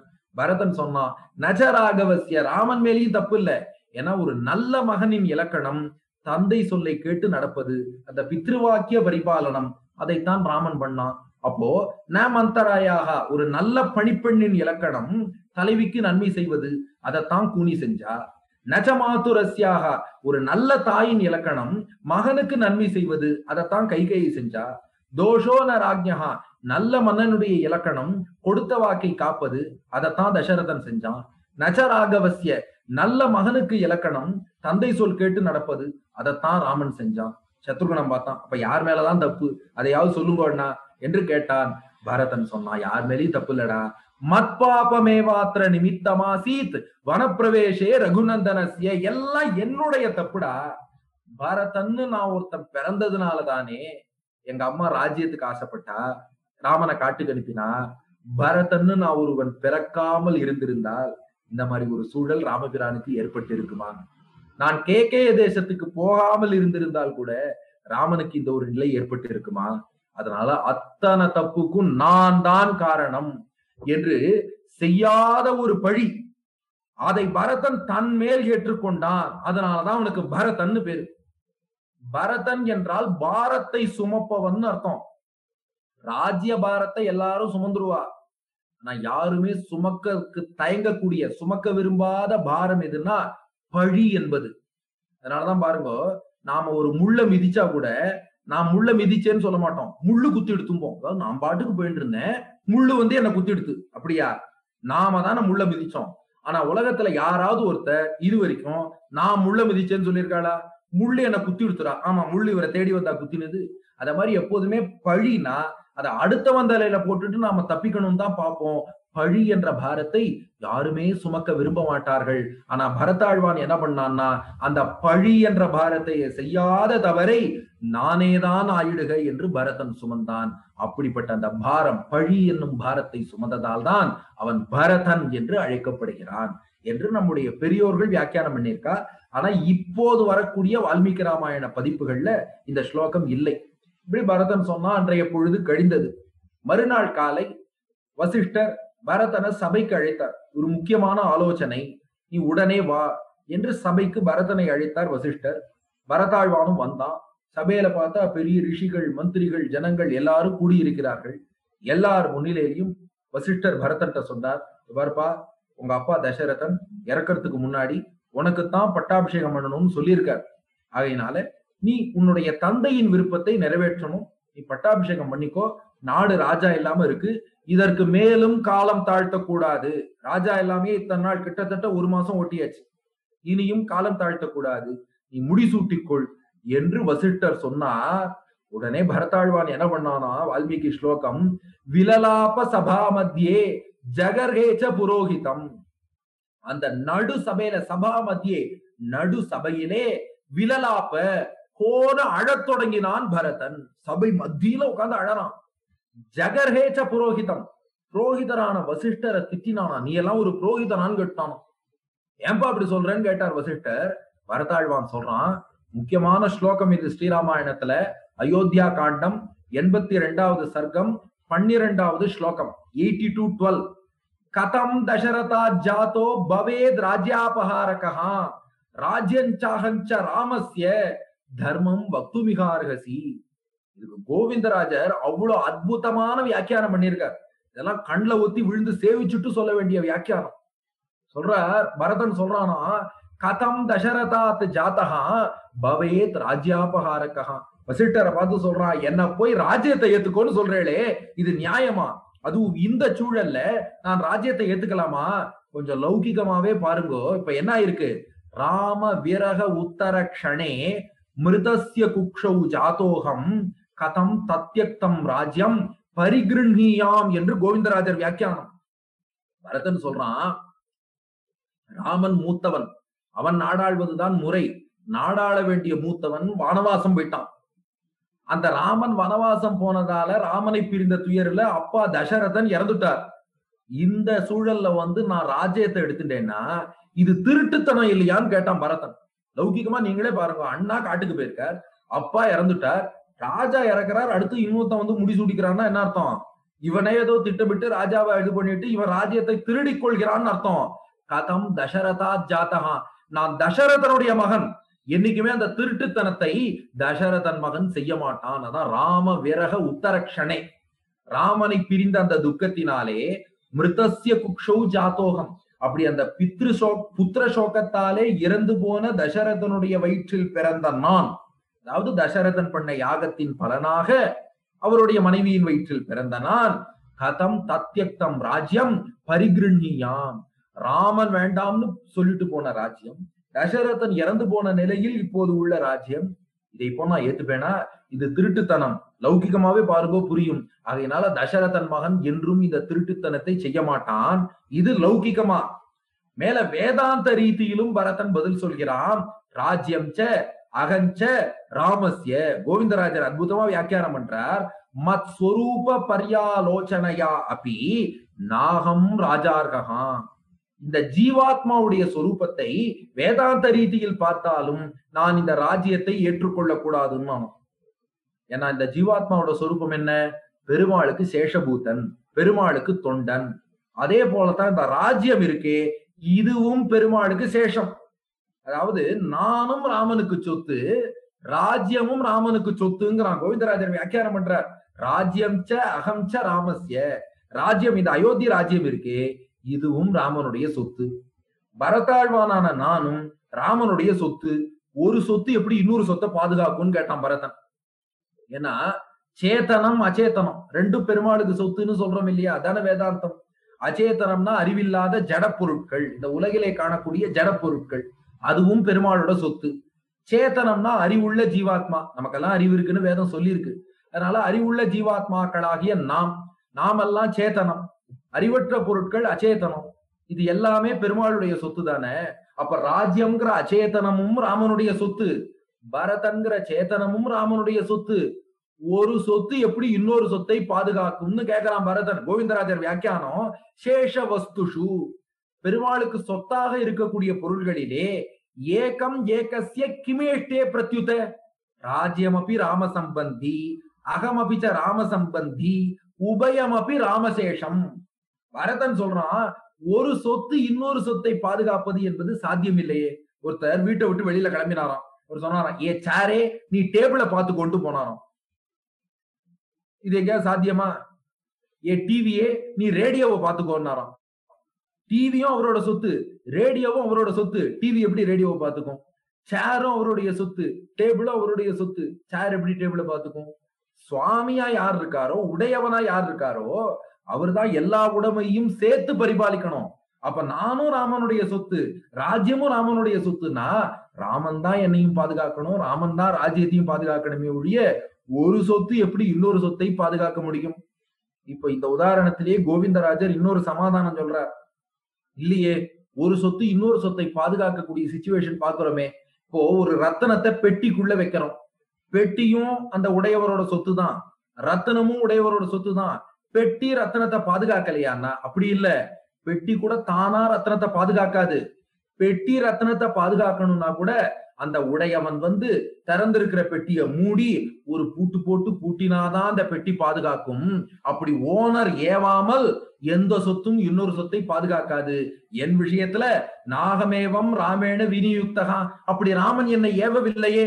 ராமன் அவனுடைய கட்டளையாக நீ ராஜ்யத்தை பார்த்துக்கோன்னு கட்டளை இட்டா வேணா இந்த சொத்து ஒரு பெட்டி போல இருந்து ரத்தனத்தை பாதுகாக்கலாமே ஒழிய, மற்றபடி ராமன் ஏவாத போது நான் எப்படி இந்த ராஜ்யத்தை பாதுகாக்க முடியும்? அதனால ராஜ்யம் ச ராமஸ்ய, இந்த ராஜ்யமும் ராமனுடைய சொத்து. அகஞ்ச ராமஸ்ய, நானும் ராமனுடைய சொத்து. ஒரு சொத்து இன்னொரு சொத்தை என்றுமே பாதுகாக்காது. சுவாமியாக இந்த சொத்தை எல்லாம் உடையவனாக யார் இருக்காரோ அவர்தான் எல்லா சொத்தையும் சேர்த்து பாதுகாக்கணும். வசிஷ்டர்கிட்ட சொல்றான், தர்மம் வக்து மிகார்கசி, இந்த தர்மத்தெல்லாம் நீங்க எனக்கு சொல்லணும், ஆனா நான் உங்களுக்கு சொல்லிட்டு இருக்கேனே என்று சொல்லிட்டு பரதன் சொல்லிட்டான், நிச்சயமாக இந்த ராஜ்யத்தை நான் ஏற்றுக்கொள்ள மாட்டேன், இது ராமனுக்குரிய ராஜ்யம். ஆகையினால அனைத்து சேனைகளையும் அழைத்துக் கொண்டு ராமனை மீண்டும் அயோத்திக்கு அழைத்து வரப்போகிறேன். அப்படி ராமன் வராவிட்டால் நானும் மரவுரி ஜடாமுடி தரித்து வனவாசம் மேற்கொள்ள போகிறேன் என்று அங்கேயே சபதம் பண்ணா பரதன். சபதம் பண்ணிட்டு மேல சொன்னான், வசிஷ்டர்கிட்ட சொல்றான், கடந்த 4 நாட்களிலே அந்த காட்டுக்கு செல்லக்கூடிய அந்த பாதையை ஆட்களை வைத்து செம்மைப்படுத்தி விட்டேன். சேனை பயணிப்பதற்கு வசதியாக கடந்த 4 நாட்களிலே மார்க்க சோதனம், அந்த காட்டுக்கு ராமன் இருக்கக்கூடிய இடம் பிரயாகை தாண்டி போகணும், அந்த பாதையை எல்லாம் சேனை முழுவதும் பயணிக்கக்கூடிய அளவுக்கு சரி செய்து விட்டேன்னா. அதனாலதான் இந்த 4 நாள் தாமதம். இல்லைன்னா பரதன் சம்ஸ்காரம் பூர்த்தி பண்ணிட்டு உடனேயே ராமனை அழைக்க புறப்பட்டு இருப்பான். ஏன் 4 நாள் கழிச்சு கிளம்புறான்னா, ராமனை வெறும் அழிச்சுன்னு வரக்கூடாது, எல்லா சேனையோடு போய் ராஜ மரியாதையோடு ராமபிரானை அழைத்து வர வேண்டும். அது மட்டும் இல்ல, பரதனுடைய திருவுள்ளத்துல இன்னொரு விஷயமும் இருந்துதான். பரதன் என்ன நினைச்சான், பரதன் ஒருத்தனுடைய கண்ணீரை பார்த்தாலே ராமன் பொறுக்க மாட்டான், அத்தனை ஜனங்களையும் அழிச்சுன்னு போய் அத்தனை பேரும் ராமன் முன்னாடி கண்ணீர் விட்டா ராமனால பொறுக்க முடியாது. அதனால வனவாசம்ங்கிற முடிவை மாற்றிக்கொண்டு ராமன் அயோத்திக்கு திரும்பிடுவான். அதனால தான் மட்டும் போகாமல் எல்லோரையும் சேனையோடு செல்ல வேண்டும்ங்கிறதுக்காக கடந்த 4 நாட்களிலே ஆட்களை கொண்டு இந்த பாதையை சீர் செய்து விட்டேன். இனி யாரெல்லாம் ராமனை அழைத்து வர வேண்டும் என்று விரும்புகிறீர்களோ அத்தனை பேரும் என்னோடு வாருங்கள் என்றான் பரதன். வைகாசி மாசம் சுக்லபக்ஷ ஏகாதசி என்று பரதன் புறப்படுகிறான். மந்திரிகளோடும் 9000 யானைகளோடும் 60,000 தேர்களோடும் 60,000 காலாட்களோடும் 1,00,000 குதிரைகளோடும், அவ மட்டும் இல்ல, கௌசல்யா சுமித்ரையோடும் தன்னுடைய தவறை உணர்ந்து மனம் திருந்திய கைகேயியோடும். கைகேயும் இப்ப திருந்திட்டா. பரதனுடைய அந்த உயர்ந்த குணத்தை பார்த்தா, ஆஹா, இவனுடைய உள்ளம் இப்படி இருக்கும்போது நாம போய் இதுக்கு விரோதமாக நடந்து விட்டோமே, ராமன்ட்ட அபச்சாரப்பட்டுட்டோமே என்று கைகேயும் தவறை உணர்ந்து மனம் திருந்தினாள். அந்த கைகேயும் மற்ற ஊர் மக்களும் அத்தனை பேரும் பரதனோடு புறப்பட்டார்கள். பரதாழ்வான் சடை தரித்து மர உரி அணிந்து கொண்டான். பரதன் இப்பவே பண்ணிட்டாங்க, ராமனே இப்படி ஜடை தரித்து மர உரி அணிந்து இருக்கும் போது நான் மட்டும் ராஜா வேஷத்திலேயே ராமன்ட்ட போவது? அதனால பரதனும் சடை தரித்தான், மர உரி அணிந்து கொண்டான். ராமனை நோக்கி அத்தனை பேரையும் அழைத்து கொண்டு பாருங்க, ஒரு படையே போறது. 9,000 யானைகள், 60,000 தேர்கள், 60,000 காலாட்கள், 1,00,000 குதிரைகள், மற்ற பொதுமக்கள், மந்திரிகள், வசிஷ்டர் உள்ளிட்ட ரிஷிகள், அதுபோல கௌசல்யா சுமித்ரை கைகேயி போன்றோர் இத்தனை பேரையும் அழைத்து கொண்டு ஒரு படையே போகிறது. போகும் பாதையில மக்கள்லாம் பேசிட்டு போறாளாம். 83வது சர்க்கம் 8வது ஸ்லோகம் மக்கள் சொல்றா, மேகஷ்யாமம் மகாபாகும் ஸ்திரசத்துவம் திருடவிரதம் கதா திரக்ஷ்யாமகே ராமம் ஜகத சோகநாசனம். நாம ராமனை பார்ப்போமா? ராமனை பார்க்கக்கூடிய பாக்கியம் நமக்கு கிடைக்குமா? அந்த ராமன் எப்படிப்பட்டவன்? மேகஷ்யாமம், கார்மேகம் போன்ற நிறம் படைத்தவன். ஒரு பஞ்சத்துல பசியில தவிப்பவனுக்கு மழை பொழியும் கார்மேகத்தை பார்த்தாலே எப்படி ஒரு மகிழ்ச்சி உண்டாகுமோ, அது போல பிறவி துயர்ல கஷ்டப்படுறவர்களுக்கெல்லாம் அந்த ராமனுடைய கார்மேகம் போன்ற திருமேனியை பார்த்தாலே எல்லா தாபங்களும் தீர்ந்து விடுமே. அப்படி மேகசியாமம் தர்ஷன மாத்திரேன சர்வ சந்தாபகரம்னு கோவிந்தராஜர் வியாக்கியானம். அப்படிப்பட்ட ராமனுடைய திருமேனியை நாம் எப்போது பார்க்க போகிறோம்? மகாபாகம் நீண்ட திருக்கரங்கள் கொண்ட அந்த ராமபிரானை எப்போது பார்க்க போகிறோம்? ஸ்திர சத்துவம். இந்த ஸ்திர சத்துவம்ங்கிற வார்த்தைக்கு அற்புதமா கோவிந்தராஜர் வியாக்கியானம் பண்ணியிருக்கார். என்னன்னா, ஆஸ்ரித பிராதிகூல்யேனாபி அவிகிருத மனஸ்கம். தன்னுடைய பக்தன் எத்தனை தவறிழைத்தாலும் அதை மன்னித்து விட்டு பக்தனை ரட்சிக்க வேண்டும் என்பதிலே ஸ்திரமாக உறுதியோடு இருப்பவன். அதான் ஆஸ்ரித பிராதிகூல்யேனாபி அவிகிருத மனஸ்கம். பக்தன் தவறிழைத்தாலும் கூட அவனை ரட்சிக்க வேண்டும்ங்கிறதுல உறுதியோடு இருப்பான். திருடவிரதம் அந்தரங்கைரபி அப்பிரகம்பிய ஆஸ்ரித ரக்ஷண தீக்ஷம். அதாவது திருடவிரதம்னா அடியார்களை காப்பதிலே உறுதியோடு இருப்பவன். எவ்வளவு உறுதியோடுனா, பெருமாளுக்கு அந்தரங்கமான பிராட்டி தன்னடையார் திறத்தகத்து தாமரையாள் ஆகிலும் சிதகுரைக்கு மேல் என் அடியார் அது செய்யார்னு சொல்லுவார். மகாலட்சுமியே ஒரு பக்தனை பத்தி குறை சொன்னா கூட என் அடியார் அது செய்யார், செய்தாரேல் நன்று செய்தார். என் பக்தன் அப்படி செய்ய மாட்டான், அவன் செஞ்சான்னா அது சரின்னு தான் அர்த்தம். அல்லது இன்னொரு விதமாவும் சொல்லுவா, என் அடியார் அது செய்யார், அல்லது என்னடி யார் அது செய்யார். மகாலட்சுமியை பார்த்து சொல்றாரா, என்னடி யார் தான் இதை செய்யார். அதனால என்னமோ பெருசா என் பக்தன் குற்றம் சொன்னதா சொல்றியே, குற்றம் செஞ்சுட்டான்னு சொல்றியே என்று சொல்லுவான். அப்படி திருடவிரதம் அந்தரங்க இறப்பி, அந்தரங்கமாக மகாலட்சுமியே சொன்னாலும் கூட பக்தனை காப்பாற்ற வேண்டும் என்பதிலே உறுதியோடு இருப்பவன், அதை அசராதவன், அதில் அசைக்க முடியாத உறுதி கொண்டவன். தஸ்மின் சர்வலோக சோக நிவர்த்தகே சதி. எல்லா உலகத்தின் சோகத்தையும் போக்கக்கூடிய அந்த ராமபிரான். ஆனால் இப்போது அவனை பிரிந்து கதம் வயம் சோகாகுலாஸ்யாம. ஆனா அவனை பிரிந்து நாமெல்லாம் இப்படி சோகத்திலே மூழ்கி இருக்கிறோமே. உலகத்தின் சோகத்தை எல்லாம் போக்கக்கூடிய ராமன் அயோத்திக்கு திரும்பி நம்முடைய சோகத்தை என்று போக்கப் போகிறானோ என்று சொல்லி மக்கள் எல்லாம் பேசிக்கொண்டு ராமனுடைய இருப்பிடத்தை நோக்கி இவர்கள் எல்லோரும் பயணிக்கிறார்கள். குகனுடைய இருப்பிடமான ஸ்ருங்கிபேரபுரத்தை இந்த படை அடைகிறது. தூரத்துல இருந்து குகன் பாக்குறான். பார்த்தா பரதன் தலைமையில ஒரு பெரிய சேனையே வருது. அப்ப குகனுக்கு என்ன தோணும்?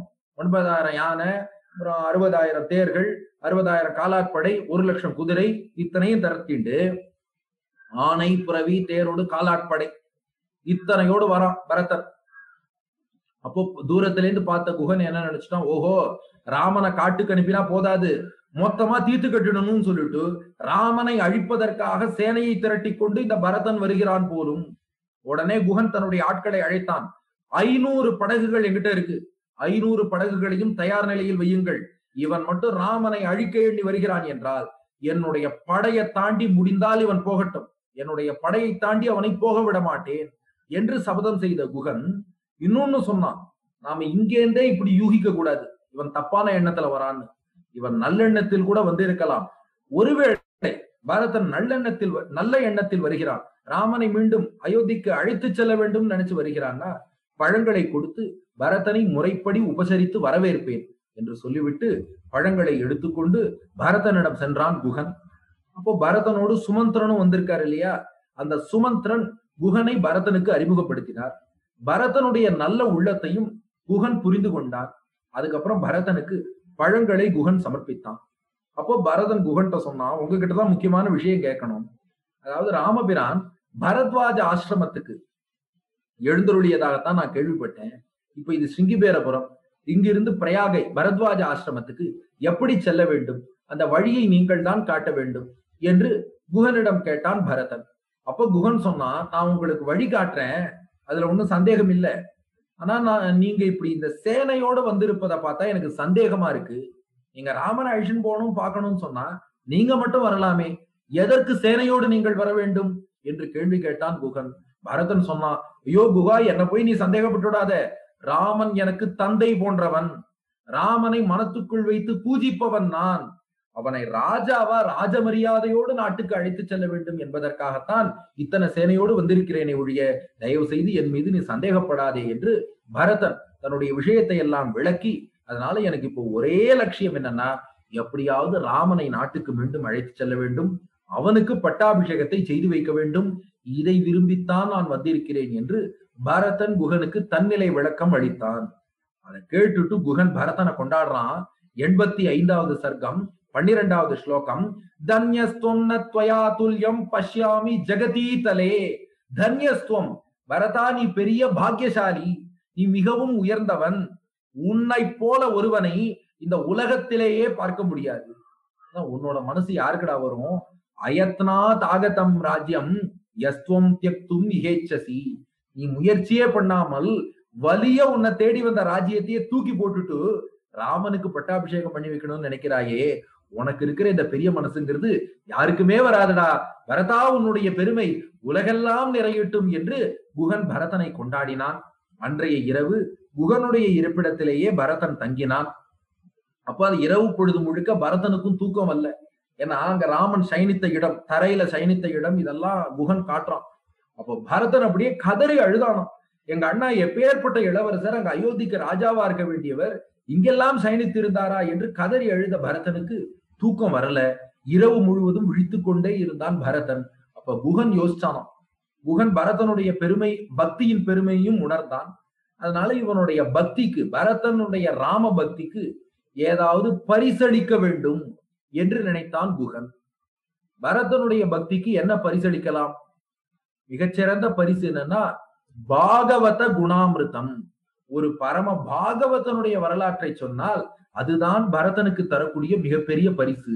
அதனால ராமனுக்கு கைங்கரியம் பண்ணிய பாகவதனான லக்ஷ்மணனுடைய கைங்கரியங்களை எல்லாம் குகன் பரதனுக்கு எடுத்து சொன்னான். 86வது சர்க்கம் முதல் ஸ்லோகம். ஆச்சக்ஷேத சத்பாவம் லக்ஷ்மணஸ்ய மகாத்மனஹா பரதாய அப்ரமேயாய குஹோ ககன கோச்சரஹா. லக்ஷ்மணனை விட 1000 மடங்கு பெரிய ராமபக்தனாக இருக்கக்கூடிய பரதனுக்கு ஒரு பரிசு கொடுக்கணும்னா லக்ஷ்மணன்கிற பக்தன் அவன் பண்ண கைங்கரியம். ஏன்னா ஒரு பக்தனுக்கு மிகச்சிறந்த பரிசு எது? ஒரு பாகவதனுடைய வரலாற்றை கேட்பதுதான். பகவானுடைய கதையை கேட்கிறோம், அது கூட 2ஆம் பட்சம் தான். அந்த பெருமாளுடைய அடியார்களின் கதையை கேட்கறது தான் ரொம்ப வசதி. அதனால அப்படிப்பட்ட பக்தனான லக்ஷ்மணன் அவன் எப்படியெல்லாம் ராமனுக்கு கைங்கரியம் பண்ணாங்கிறதையே பரதனுடைய பக்திக்கு பரிசாக குகன் எடுத்து சொல்ல தொடங்கினான். மகாத்மா லக்ஷ்மணன் செய்த வர்ணிக்க முடியாத கைங்கரியங்கள், சீதாராமர்களுக்கு படுக்கை விரிப்பது, திருவடி விளக்குவது, பிராட்டிக்கும் அவனுக்கும் காய்கிழங்குகளை எடுத்து வந்து அமுது செய்விப்பது, அவர்களை கண்வளரச் செய்வது, காவல் காப்பது என லக்ஷ்மணன் பண்ண கைங்கரியங்களை எல்லாம் குகன் பரதனுக்கு எடுத்து சொன்னான். அதுக்கு மேல சொல்றான் 87வது சர்க்கம் 24வது ஸ்லோகம். ததஸ்துவகம் சோத்தம பாணசாபதித் ஸ்திதோ பவம் தத்ரசயத்ர லக்ஷ்மணஹ அதந்திரிபிர் ஞாதிபிராத்த கார்முகைஹி மகேந்திர கல்பம் பரிபாலயந்ததா. அதாவது குகன் சொல்றான் பரதன்ட்ட, அதாவது அன்று இரவு ராமபிரான் இங்கே எழுந்துருளி இருந்தான் அல்லவா, அன்று பார்த்தா இரவு முழுக்க லக்ஷ்மணன் மரத்தடியிலே ராமபிரானுக்கு காவல் காத்து கொண்டிருந்தான். அதன் பின் ராமனுடைய இருப்பிடத்தை சுத்தி சுத்தி வந்து காவல் காத்தான். அப்ப குகன் சொல்றான், அப்ப எனக்கே மனசுல ஒரு சந்தேகம் வந்துருத்து. ஒரு தம்பி இவனை காட்டுக்கு அனுப்பினான், இன்னொரு தம்பி காட்டிலேயே ஏதாவது பண்ணணுங்கிறதுக்காக இந்த மாதிரி சுத்தி சுத்தி வரானோன்னு சொல்லி லக்ஷ்மணன் மேலேயே எனக்கு சந்தேகம் வந்துருத்து. அதாவது சந்தேகம்னா தப்பா எடுத்துக்க கூடாது. ராமன் மேல் உள்ள பொங்கும் பரிவு குகனுக்கு. அதனால ஒருவேளை ஒரு தம்பி காட்டுக்கு அனுப்பிட்டான், இன்னொரு தம்பி ஒருவேளை இங்கேயே ஏதாவது பண்ணணும்னு நினைச்சிட்டு இப்படி சுத்தி சுத்தி வரானோன்னு நினைச்சிட்டு லக்ஷ்மணன் எங்கெல்லாம் சுத்தி வரானோ அங்கெல்லாம் நான் லக்ஷ்மணனை சுத்தி சுத்தி வந்தேன். அது பெரிய விஷயம் இல்ல. குகன் சொல்றான், எனக்கு கீழே நிறைய வேடுவர்கள் இருக்காளே, அவள்லாம் பார்த்தா நான் ராம லக்ஷ்மணர்களை ஏதோ பண்ண போறேன்னு நினைச்சிட்டு அவள்லாம் என்ன சுத்தி சுத்தி வந்தா. என்னுடைய வேடுவர்கள்லாம் அவ ராம லக்ஷ்மணால் மேல உள்ள பக்தியினால இவன் ஏதோ ஒரு வேடுவன், இவன் இவாளை அடிச்சுட்டு அயோத்தி ராஜ்யத்தை தட்டி பறிச்சுட்டா என்ன பண்றதுன்னு சொல்லி என்னுடைய வேடுவர்கள்லாம் என்னை சுற்றி சுற்றி வந்தார்கள். இப்படி ராமனை சுற்றி லக்ஷ்மணன் வந்தான், லக்ஷ்மணனை சுற்றி நான் வந்தேன், எங்களை சுற்றி என்னுடைய வேடுவர்கள் எல்லாம் வந்தார்கள். இப்படி ஒருவர் மேல் ஒருவர் பரிவு கொண்டு, அதாவது லக்ஷ்மணனுக்கு ராமன் மேல பரிவு, அவனை சுற்றி வந்து காவல் காத்தான். குகனுக்கு ராமன் மேல் பரிவு, லக்ஷ்மணன் ஒண்ணும் பண்ணாம இருக்கணுமேனு காவல் காத்தான். சுற்றி இருந்த வேடுவர்களுக்கு ராம லக்ஷ்மணால் மேல பரிவு, குகனால ஒண்ணும் ஆகக்கூடாதுன்னு சொல்லி காவல் காத்தார்கள். இப்படியெல்லாம் நாங்கள் காவல் காத்தோம் என்று இரவு முழுவதும் இப்படி இந்த வரலாறுகளை எல்லாம் குகன் சொல்ல இரவு முழுவதும் கண் விழித்திருந்து பரதன் அதையெல்லாம் கேட்டான். அதுக்கப்புறம் இந்த புல் படுக்கையை பார்த்தான் பரதன். ஐயோ, இந்த புல் படுக்கையிலா என்னுடைய அண்ணாவும் அண்ணியும் சயனித்தார்கள் என்று அப்படியே கதறி பூமியில விழுந்துட்டான் பரதன். மறுநாள் காலை வைகாசி மாதம் சுக்லபக்ஷ துவாதசி அன்று காலை ஸ்ருங்கிபேரபுரத்தில் இருந்து பரதன் புறப்படுகிறான். குகன் அத்தனை பேரும் கங்கையை கடப்பதற்கு 500 படகுகள் ஏற்பாடு பண்ணியிருக்கான். அந்த படகுகள் வாயிலாக அவர்கள் கங்கையை கடந்து பிரயாகையில் உள்ள பரத்வாஜருடைய ஆசிரமத்தை அடைந்தார்கள். பரத்வாஜர் ஆசிரமத்துக்கு போன பரதன் அங்கே அந்த ரிஷியை வணங்கினான். அப்போ பரத்வாஜ ரிஷியை வணங்கிட்டு பரத்வாஜர்கிட்ட பரதன் விண்ணப்பிக்கிறான். ராமபிரான் குகனை சந்தித்து விட்டு உங்களுடைய ஆசிரமத்துக்கு வந்ததாகத்தான் குகனுடைய சாரர்கள் மூலமாக நாங்கள் செய்தி அறிந்தோம். சுமந்திரன் மந்திரி அப்படித்தான் வந்து சொன்னார். அதனால இப்போது ராமபிரான் எங்கே எழுந்தருளி இருக்கிறார் என்று பரத்வாஜரிடம் பிரார்த்தித்தான் பரதன். அப்போ பரத்வாஜர் சொன்னார், இங்கிருந்து சிறிது தூரம் போனா சித்திரக்கூட்டம் என்ற மலை இருக்கிறது, அங்குதான் ராமன் எழுந்தருளி இருக்கிறான். ஆனா நீங்க இப்போ அங்க போக வேண்டாம், நாளை காலை போகலாம், இப்ப இங்கேயே தங்குங்கள் என்று சொல்லி பரதனையும் அவனுடைய சேனையும் அங்கேயே தங்க வச்சுட்டு உங்களுக்கு எல்லாம் நான் விருந்து வைக்க போறேன்னார் பரத்வாஜர். ஏன்னா ஏற்கனவே ராமனுக்கு விருந்து வைக்கணும்னு ஆசைப்பட்டார். வனவாசத்தில் இருப்பதாலே நான் பூர்த்தி பண்ணிட்டு வந்து விருந்து சாப்பிடுறேன்ட்டான்.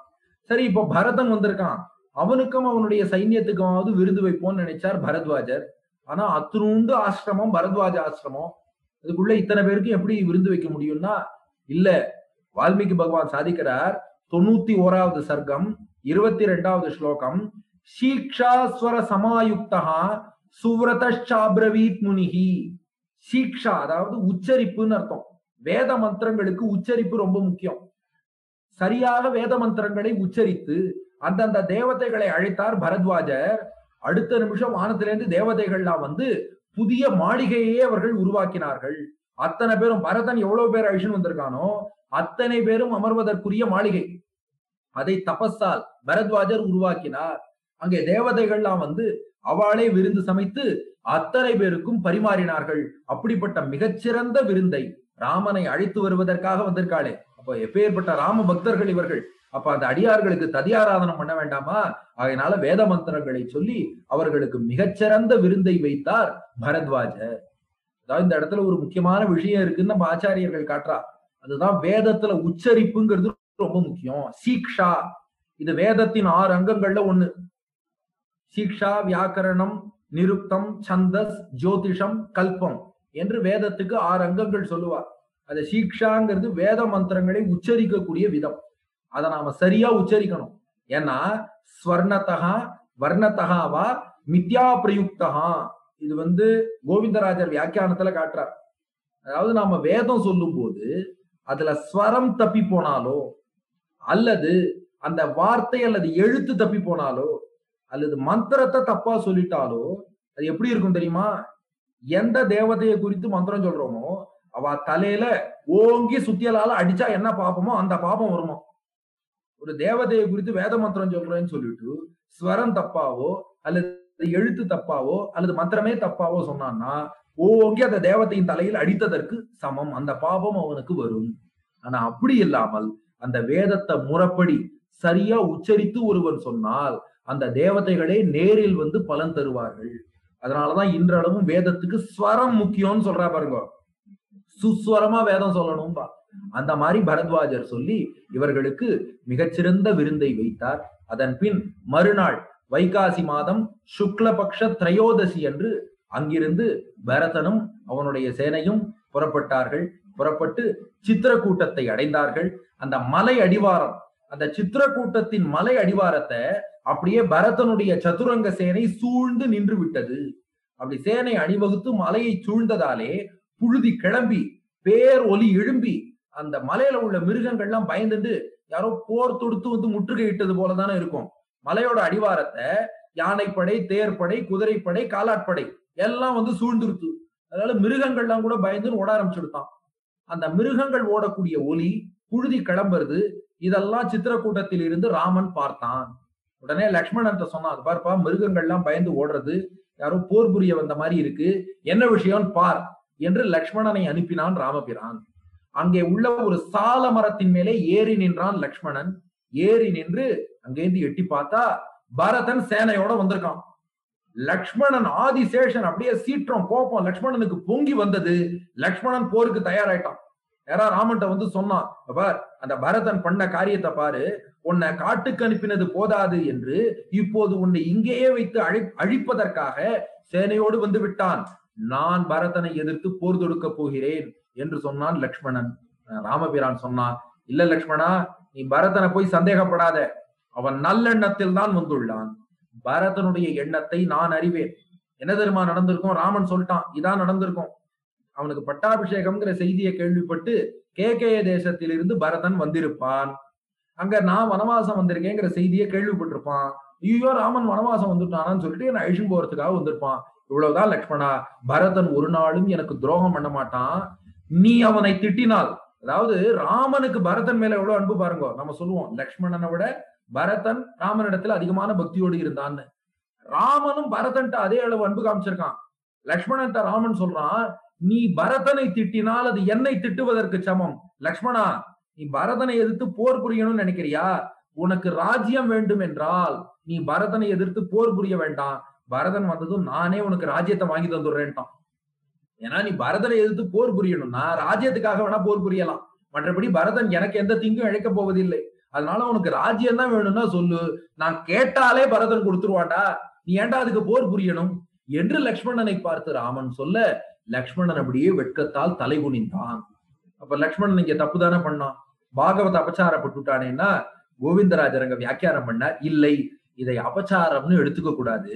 கோவிந்தராஜர் வியாக்கியானம், தஸ்ய ராமஸ்ய ஹிதேரதா, லக்ஷ்மணன் சுயநலத்தினாலேயா பரதனோட சண்டை போட போறேன்னா, ராமன் மேல் உள்ள பொங்கும் பரிவினால, ராமனுக்கு மங்களாசாசனம் பண்ற முகமா, ராமனுக்கு ஆபத்து வரக்கூடாதே, ராமனத்துக்கு ஆபத்து வரக்கூடாதேன்னு சொல்லி ஒரு அஞ்சு குடி எப்படி அஞ்சி அஞ்சி பெருமாளுக்கு பரிந்து பல்லாண்டு பாடுவார்களோ அந்த எண்ணத்தில் தானே செய்தான்.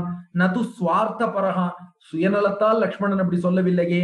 அத்தகா ஏவ மங்களாசாசன பரத்வாத் அஸ்தானே பயசங்கையா ததோக்தவான் இது கம்யத்தே. இது ஒரு மங்களாசாசன பரமாக லக்ஷ்மணன் சொன்ன வார்த்தை தானே ஒழிய லக்ஷ்மணன் அபச்சாரப்பட்டதாக எடுத்துக்கொள்ள தேவையில்லை என்று காட்டுகிறார் கோவிந்தராஜர். மேலே பரதாழ்வான், கீழே சேனையெல்லாம் அணிவகுத்து நிக்கிறது.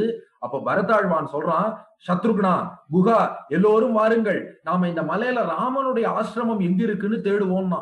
ஏன்னா சித்திரக்கூட்டம்ங்கிறது பெரிய மலை, அதுல ராமனுடைய ஆசிரமம் எங்க இருக்குன்னு தேடணும். வாருங்கள், நம்முடைய காலாட்கள் துணையோடு நாம் தேடுவோம். பரதன் சொல்றான், இந்த ஸ்லோகம் பாருங்க, 98வது சர்க்கம் 9வது ஸ்லோகம். யாவன்ன சரணௌ பிராத்துஹு பார்த்திவ்யஞ்சனான்விதௌ சிரசா தாரயிஷ்யாமி நமே சாந்திர் பவிஷ்யதி. எப்போது ராமனுடைய திருவடிகளை என்னுடைய தலைக்கு மேலே நான் சுமந்து கொள்கிறேனோ அன்றுதான் எனக்கு சாந்தி உண்டாகுமே ஒழிய அதுவரை எனக்கு சாந்தியே இல்லை.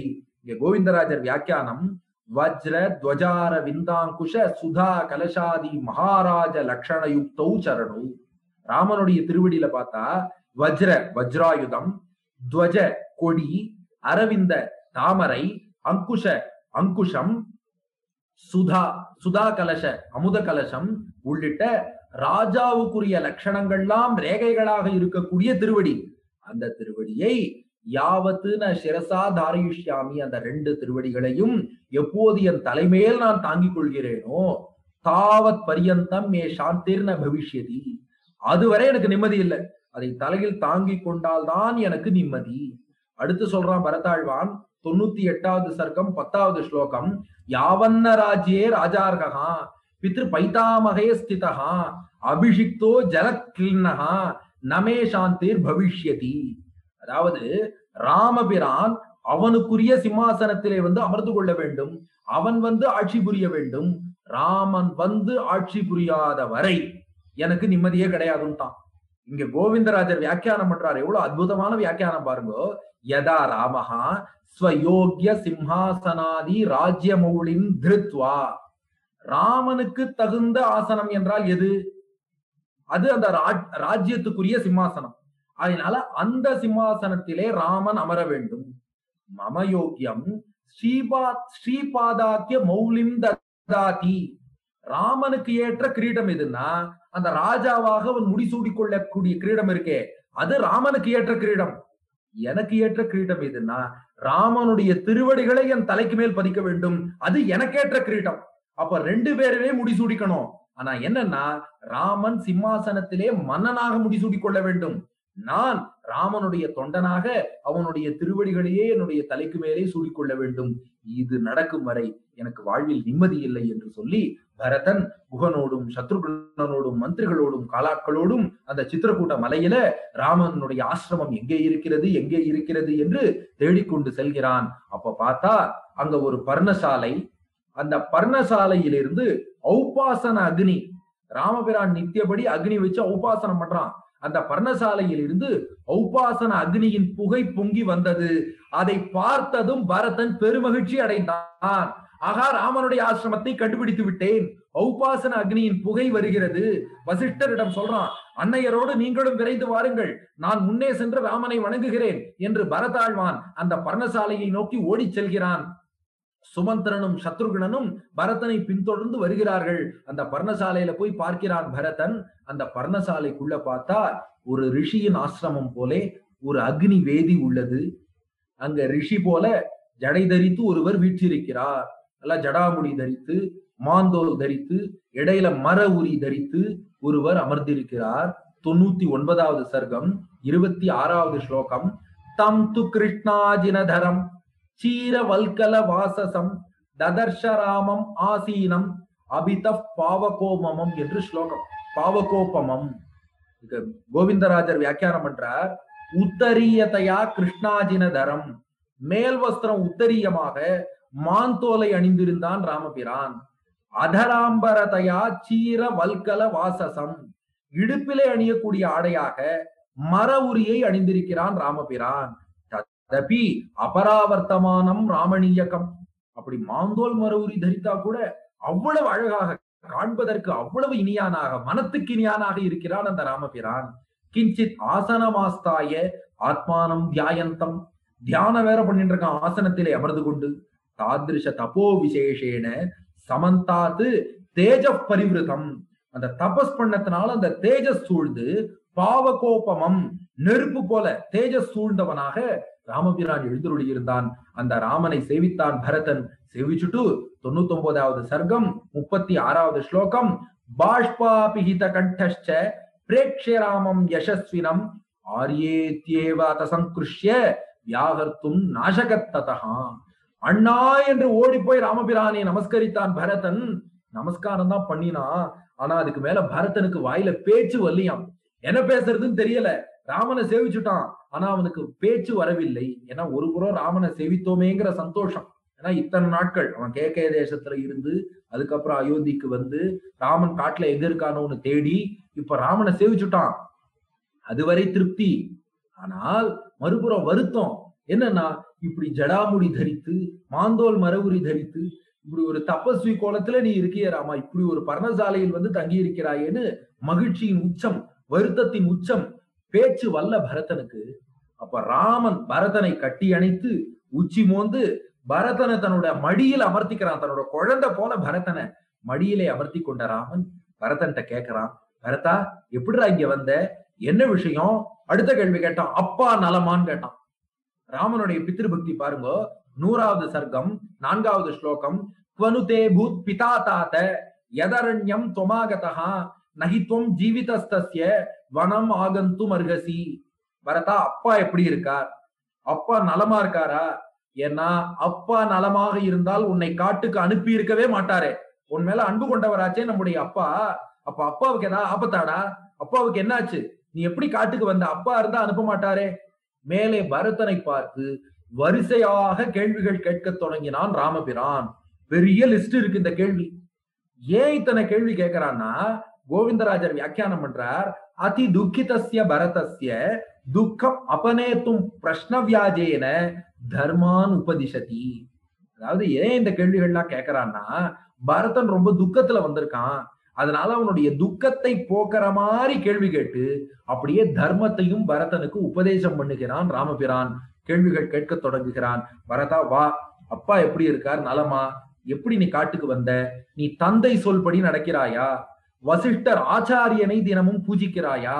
அன்னையரை எல்லாம் பூஜிக்கிறாயா? ராஜ்ய காரியங்கள்லாம் சரியா நடக்கிறதா, அதுக்கப்புறம் மேனேஜ்மெண்ட் டிப்ஸ், மேலாண்மை துணுக்குகள். ஒரு ராஜா ஆட்சி பண்ணணும்னா எப்படி எல்லாம் பண்ணணுங்கிறத சொல்றான்.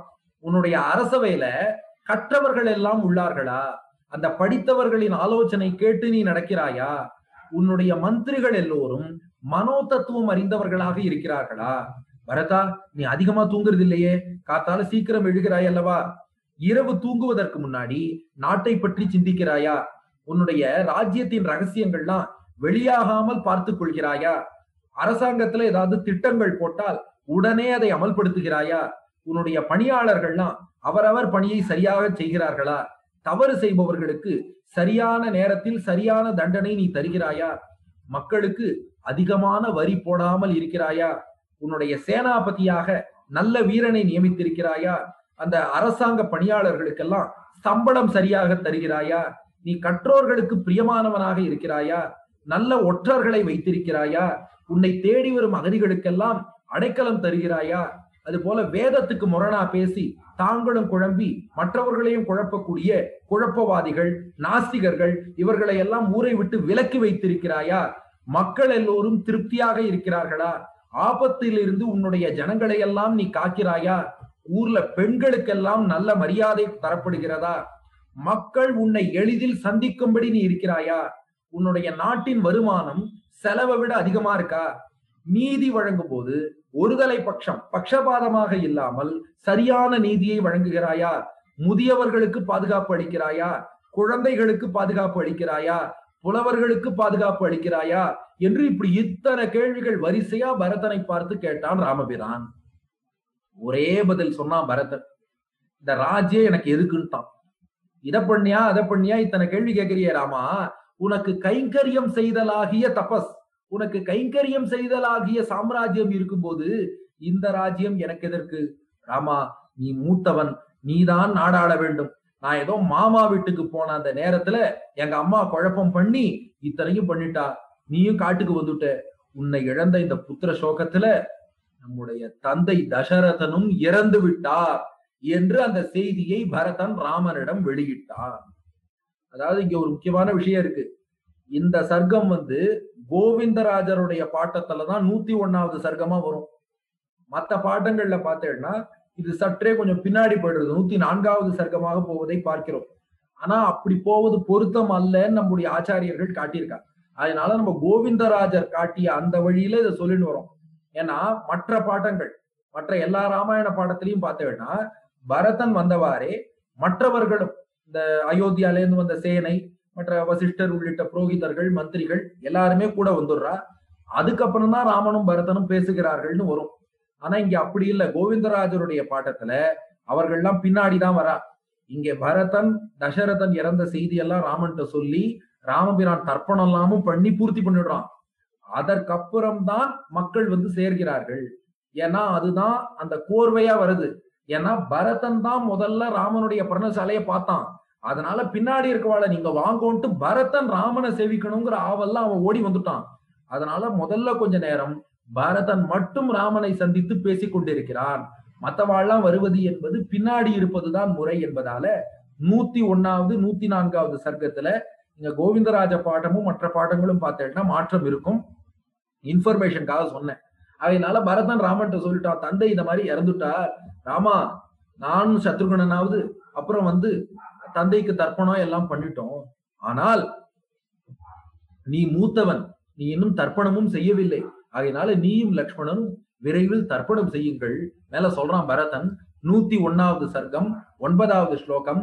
துவாமேவ சோச்சன் தவ தர்ஷனேப்சுஹு த்வயேவ சக்தாம் அனிவர்ய புத்திம் த்வயா விஹீனஹா தவசோக ருக்னஹா துவாம் ஸ்மஸ்வரன் அஸ்தமிதஃ பிதாமே. அதாவது துவாமேவ சோச்சன், அண்ணா உங்களையே நினைத்து தந்தை வருத்தப்பட்டார். தவ தர்ஷனேப்சுஹு, உங்களை பார்க்க வேண்டும் என்று ஆசைப்பட்டார். துவயேவ சக்தாம் அனிவர்த்திய புத்திம், மனத்தை மொத்தமாக உங்களிடத்திலேயே ஈடுபடுத்தி விட்டார். துவயா விஹீனஹா, நீங்கள் அருகில் இல்லாததாலே, தவ சோக ருக்னஹா, அந்த புத்திர சோகத்தாலே பீடிக்கப்பட்டார். தாம் துவாம் சம்ஸ்மரன் அஸ்தமித பிதாமே, உங்களையே நினைச்சிட்டு உயிரை விட்டார். இதுல எத்தனை உங்கள் இருக்கு பாருங்க. உங்களையே நினைத்து உங்கள் பிரிவால் வேதனைப்பட்டு உங்களை பார்க்க விரும்பி உங்களுடைய வாசம் அருகில் இல்லாததாலே உங்களிடமே மனத்தை பதித்து உங்களை பிரிந்த சோகத்தினாலேயே உங்களையே நினைத்து கொண்டு தந்தை தசரதன் உயிர் நீத்தார் என்று பரதன் சொல்ல ராமன் அப்படியே கதறி அழுதானோ. என்னை பிரிந்த சோகத்தினால என்னுடைய தந்தை இறந்திருக்கிறார். ஆனா அந்த தந்தைக்கு என்னை பிரிந்து என்னையே நினைச்சுண்டு என் பேரை சொல்லி அழைத்து இறந்த அந்த தந்தைக்கு என் கையால சம்ஸ்காரம் பண்ற பாக்கியம் எனக்கு கிடைக்கவில்லையே. 102வது சர்க்கம் 10வது ஸ்லோகம். கிம்னு தஸ்ய மயா காரியம் துர்ஜாதேன மகாத்மனஹா யோமிருதோ மம சோகேன மயா சாப்பி ந சம்ஸ்கிருதஹா. நான் இழிப்பிறவியை அடைந்தவன் ராமன். துர்ஜாதேனன்ட்டான். என்னால் அவருக்கு சம்ஸ்காரம் கூட பண்ண முடியலையே. என்ன நினைச்சு என்னுடைய தந்தை இறந்திருக்கிறார், ஆனா அவருக்கு சம்ஸ்காரம் பண்ற பாக்கியம் எனக்கு கிடைக்கவில்லைன்னு சொல்லிட்டு, சரி இனி தந்தைக்கு தர்ப்பணத்தையாவது பண்ணிடுறேன்னு 102வது சர்க்கம் 25வது ஸ்லோகம். மந்தாகினியில ராமனும் லக்ஷ்மணனும் நீராடி தசரதனுக்கு தர்ப்பணம் செய்கிறார்கள். தே சுதீர்த்தாம் ததஹ் கிருச்ராத் உபாகம்ய யசஸ்வினஹா நதீம் மந்தாகினீம் ரம்யாம் சதா புஷ்பித கானனாம் சீக்ரஸ்ரோத சமாசாத்ய தீர்த்தம் சிவம் அகர்தமம் சிஷிச்சுஹு தூதகம் ராஜ்யே ததை தத்தே பவத்விதி என்று ராமபிரானும் லக்ஷ்மணனும் தசரதனுக்கு அந்த மந்தாகினியிலே நீராடி தர்ப்பணம் செய்தார்கள். அதன் பின் அயோத்தி மக்கள், வசிஷ்டர், தசரதனுடைய மனைவியர், சேனைகள், மக்கள் எல்லோரும் அங்கே வந்து கூடினார்கள் என்பது கோவிந்தராஜ பாடம். மற்ற பாடத்துல பார்த்தேன்னா அவள்லாம் முன்னாடி வருகிறார்கள் என்று வேற மாதிரி வரும். நாம நம்ம பெரியவா காட்டிய கோவிந்தராஜ பாட்டத்தையே பின்பற்றுகிறோம். அதனால அதுக்கப்புறம் எல்லோரும் வந்து அங்கே கூடினார்கள். ராமன் எல்லாரையும் பார்த்தான். தன்னுடைய ஆச்சாரியன் வசிஷ்டரையும் அன்னையர்களையும் ராமன், சீதா, லக்ஷ்மணன் மூவருமே ஆச்சாரியனையும் அன்னையர்களையும் வணங்கினார்கள். கைகேயும் வந்து நிற்கிறார். ராமனை மீண்டும் ராஜ்யத்துக்கு அழைக்க வேண்டும் என்பதற்காக கௌசல்யா, சுமித்ரை, கைகே எல்லோரும் வந்து நிற்கிறார்கள். இப்ப எல்லார் முன்னிலையில ராமன் பரதன்ட்ட கேட்கிறான், பரதா, சரி நீ தந்தையின் இறப்பு செய்தியை சொன்னதுனால நான் அந்த துக்கத்துல மூழ்கிட்டேன். நீ ஏன்டா இப்படி தபஸ்வி வேஷத்துல வந்திருக்க? நான் தான் மாந்தோல் மர உரி ஜடை தரித்து காட்டுல இருக்கணும். நீ எதுக்கு இப்படி தபஸ்வி வேஷத்திலே காட்டுக்கு வந்தாய் என்று ராமன் பரதன்ட்ட கேட்க, பரதன் பதில் சொல்றான், அண்ணா, நம்முடைய தந்தை என் தாய் கைகேயியால வஞ்சிக்கப்பட்டார். இவள் துர்புத்தியால் செய்த தவறு இத்தனையும் 104வது சர்க்கம் 5வது ஸ்லோகம். ஆரியதாத பரித்யஜ்ய கிருத்வா கர்ம சுதுஷ்கரம் கதஸ்வர்க்கம் மகாபாகோ புத்திர சோகாபிபீடிதா. எங்க அம்மா தப்பான வரத்தை கேட்க தந்தையும் சுதுஷ்கரம் சுத்தமா செய்யக்கூடாத ஒரு காரியத்தை செஞ்சுட்டு அவர் சொர்க்கத்துக்கு போயிட்டார். புத்திர சோகத்தால் பாதிக்கப்பட்டு சொர்க்கத்துக்கு போயிட்டார். ஆனா அவர் செய்தது மிகப்பெரிய தவறு. என கோவிந்தராஜர் வியாக்கியானம் பண்றார், ஜேஷ்டார்கம் ராஜ்யம் ஸ்திரீ நியோகாத் கனிஷ்ட சாத்கிருத்திய. மூத்தவன் ஆள வேண்டிய ராஜ்யத்தை இந்த கைகை மேல் உள்ள காதலினால், காமத்தினாலே இளையவன்ட்ட கொடுத்துட்டு அப்பா போயிட்டார். இது தவறு. ராமா, மூத்தவன் நாடாள்வதுதான் முறை. வா, ராஜ்யத்தை ஏற்றுக்கொள் என்றான் பரதன். ராமன் அதுக்கு பதில் சொல்றான். 104வது சர்க்கம் 17வது ஸ்லோகம். நதோஷம் துவயி பஷ்யாமி சூக்ஷ்மமபி அரிசூதன நச்சாபி ஜனனீம் பால்யாத் துவம் விகர்ஹிதும் அர்ஹசி. அதாவது பரதன்ட்ட ராமன் சொல்றான், பார் பரதா, முதல்ல ஒரு விஷயம் சொல்றேன், உன்மேல் எந்த பிழையும் இல்லை, இது எனக்கு நன்னா தெரியும், அதை நான் கிளாரிஃபை பண்ணிடுறேன். அடுத்தது, உன்னுடைய தாய் கைகேயியை நீ இகழ்வதும் தவறு. அவளுக்கு 2 வரங்கள் தருவதாக தசரதன் வாக்களித்திருந்தார். அதை அவர் நிறைவேற்றி இருக்கிறார். அதனால உங்க அம்மாவை நீ இகழ்வதும் தவறு. 104வது சர்க்கம் 22வது ஸ்லோகம். ராமன் சொல்றான், ஏதாபியாம் தர்மசீலாபியாம் வனம் கச்சேதி ராகவ மாதா பிதர்பியாம் முக்தோகம் கதமன்யத் சமாச்சரே. பரதா, நீ பாட்டுக்கு என்ன நாட்டுக்கு திரும்பி வான்னு சொல்ற. என்னுடைய தந்தை தசரதன், தாய் கைகேயி, கைகேயும் தாய்ன்னு சொல்றான் ராமன்.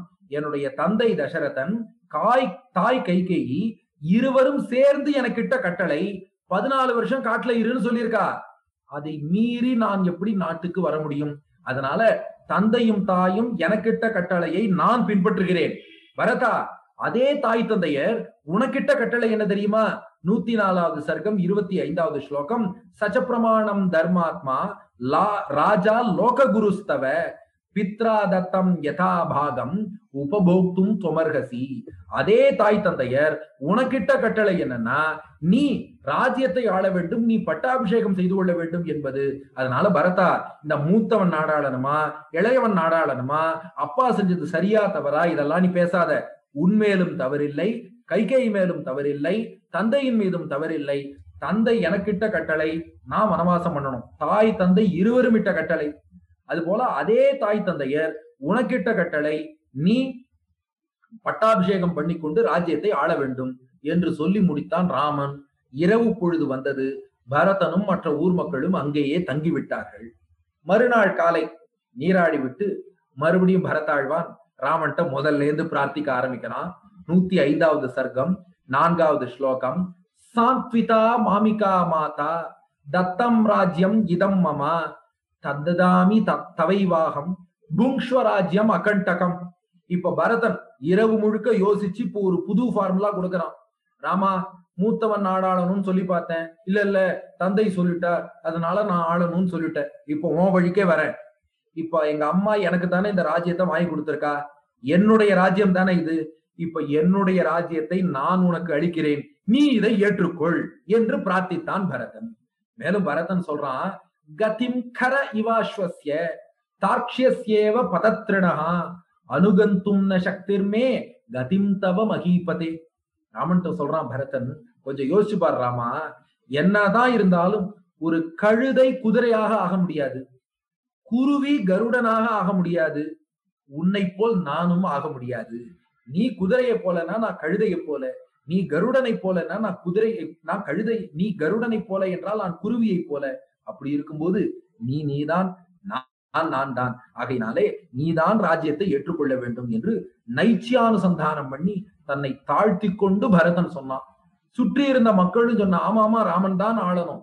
அவளும் சொல்லிட்டா, பரதன் சொன்ன ஃபார்முலா கரெக்ட், பரதனுடைய ராஜ்யத்தை அவன் ராமனுக்கு தருகிறான், ராமன் ஏற்றுக்கொள்ளலாமே என்று சொன்னார்கள்.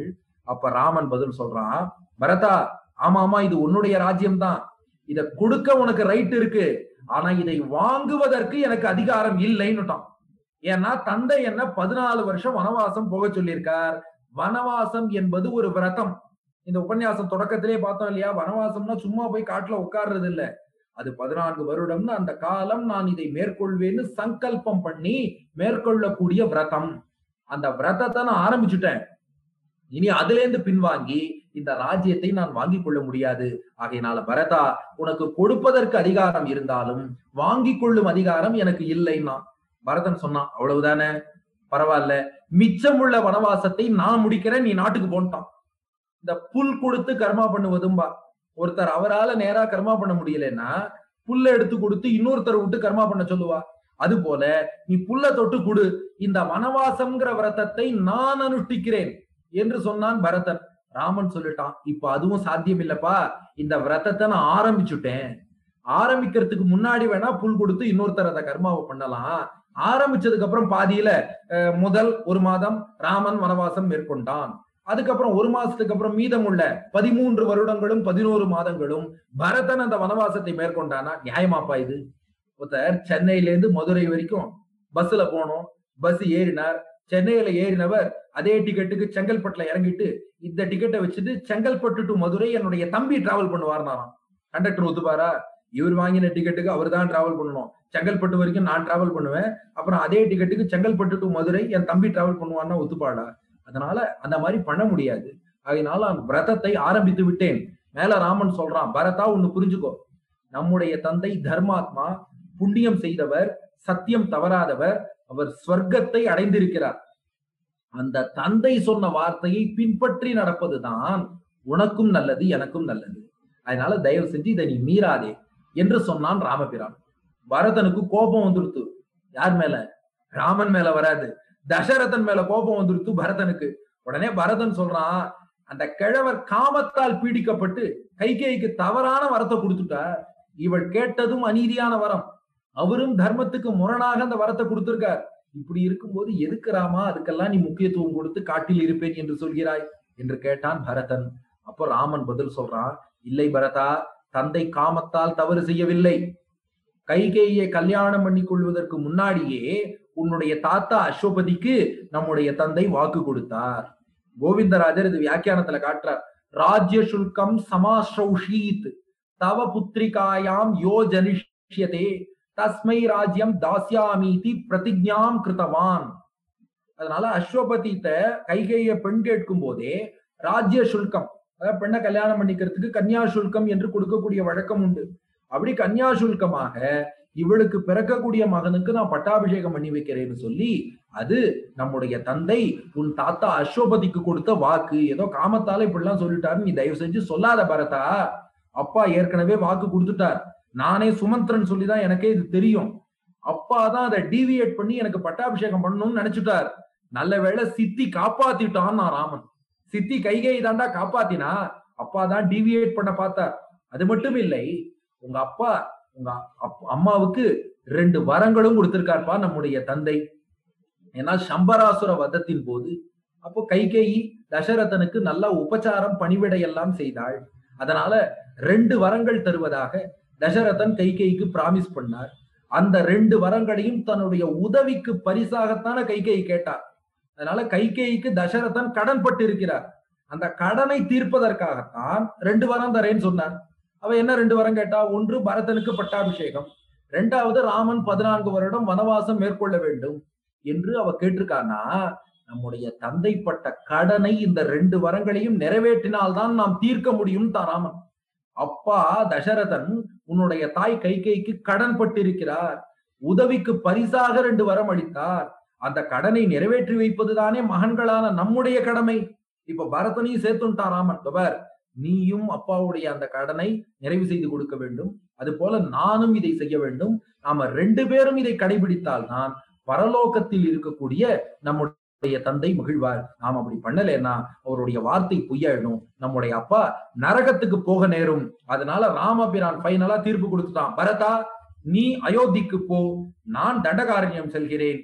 நீ நாட்டை கவனி, நான் காட்டை கவனிக்கிறேன். நீ மனிதர்களுக்கு ராஜாவா இரு, நான் இங்கே மிருகங்களுக்கு ராஜாவாக இருக்கிறேன். நீ வெண்கொற்ற குடையின் நிழலிலே வசிப்பாயாக, நான் மரங்களின் நிழலிலே 14 ஆண்டுகள் வசிப்பேன். உனக்கு துணை சத்ருக்னன், எனக்கு துணை லக்ஷ்மணன், நாம் இருவரும் சேர்ந்து ஸ்வர்க்கத்தில் உள்ள நம்முடைய தந்தையை மகிழ்விப்போம் என்றான் ராமபிரான். நீ அயோத்திக்கு போ, நான் தண்டகாரண்யத்துக்கு போகிறேன். நீ நாட்டை கவனி, நான் காட்டை கவனிக்கிறேன். நீ மனிதர்களுக்கு ராஜாவாக இரு, நான் மிருகங்களுக்கு ராஜாவாக இருக்கிறேன். நீ வெண்கொற்ற குடையின் நிழலுக்கு கீழே இரு, நான் மரத்தின் நிழலுக்கு கீழே இருக்கிறேன்.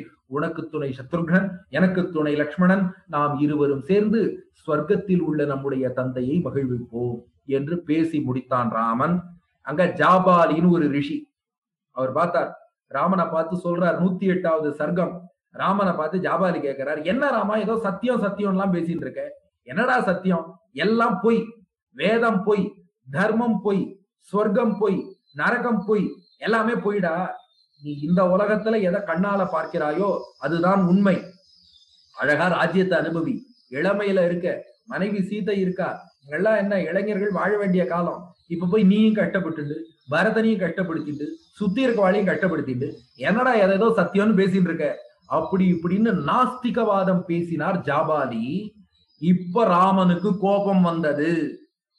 ராமன் கோபத்தோடு பதில் சொல்கிறான். 109வது சர்க்கம் 2வது ஸ்லோகம்.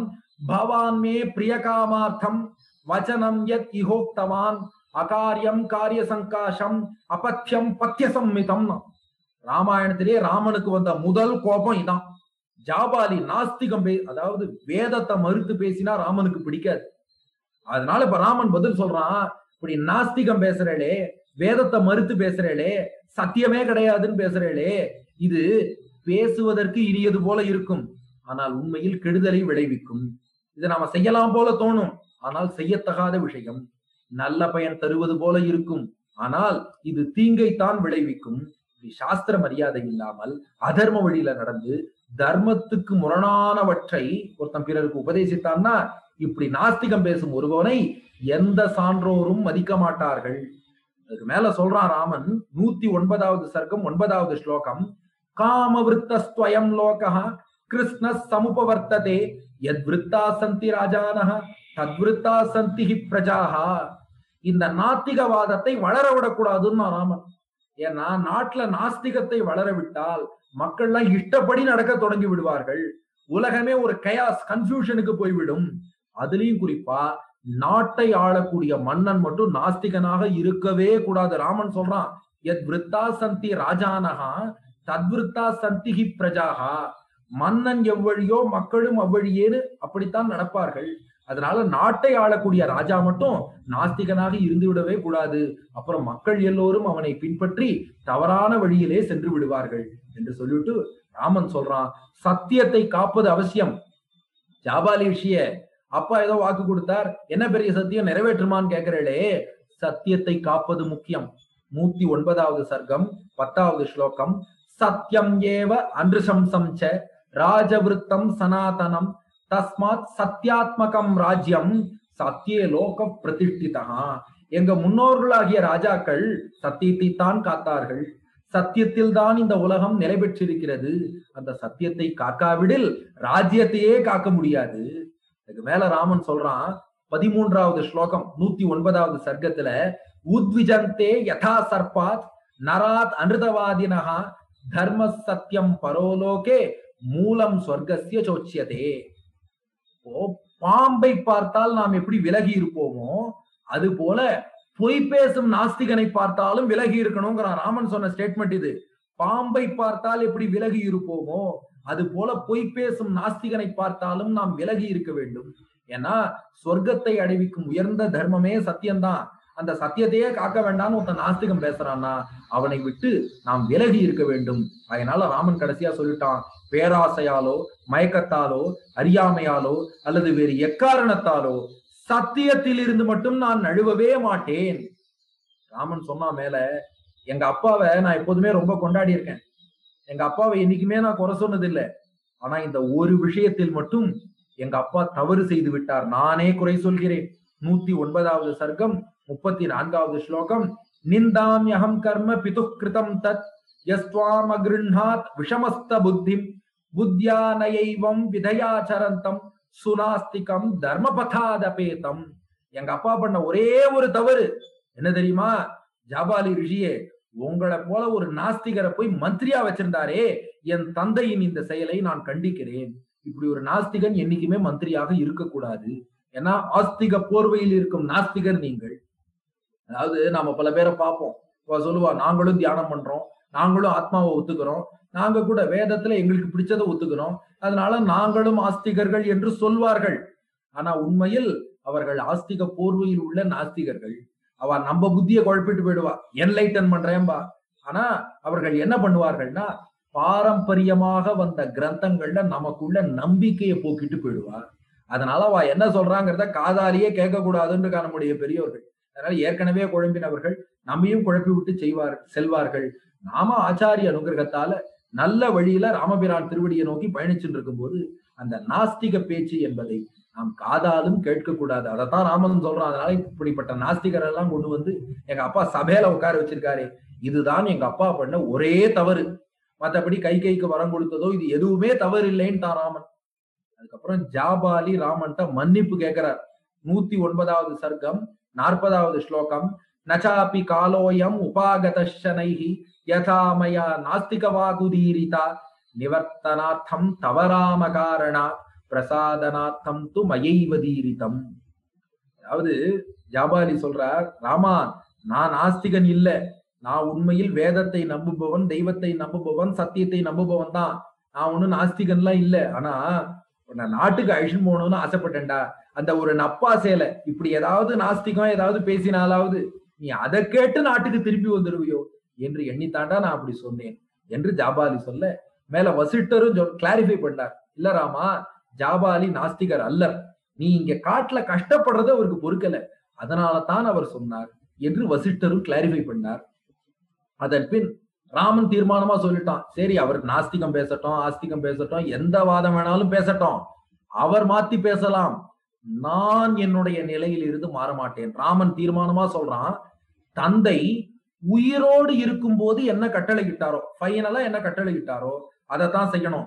பரதா இது உனக்கும் பொருந்தும் எனக்கும் பொருந்தும்.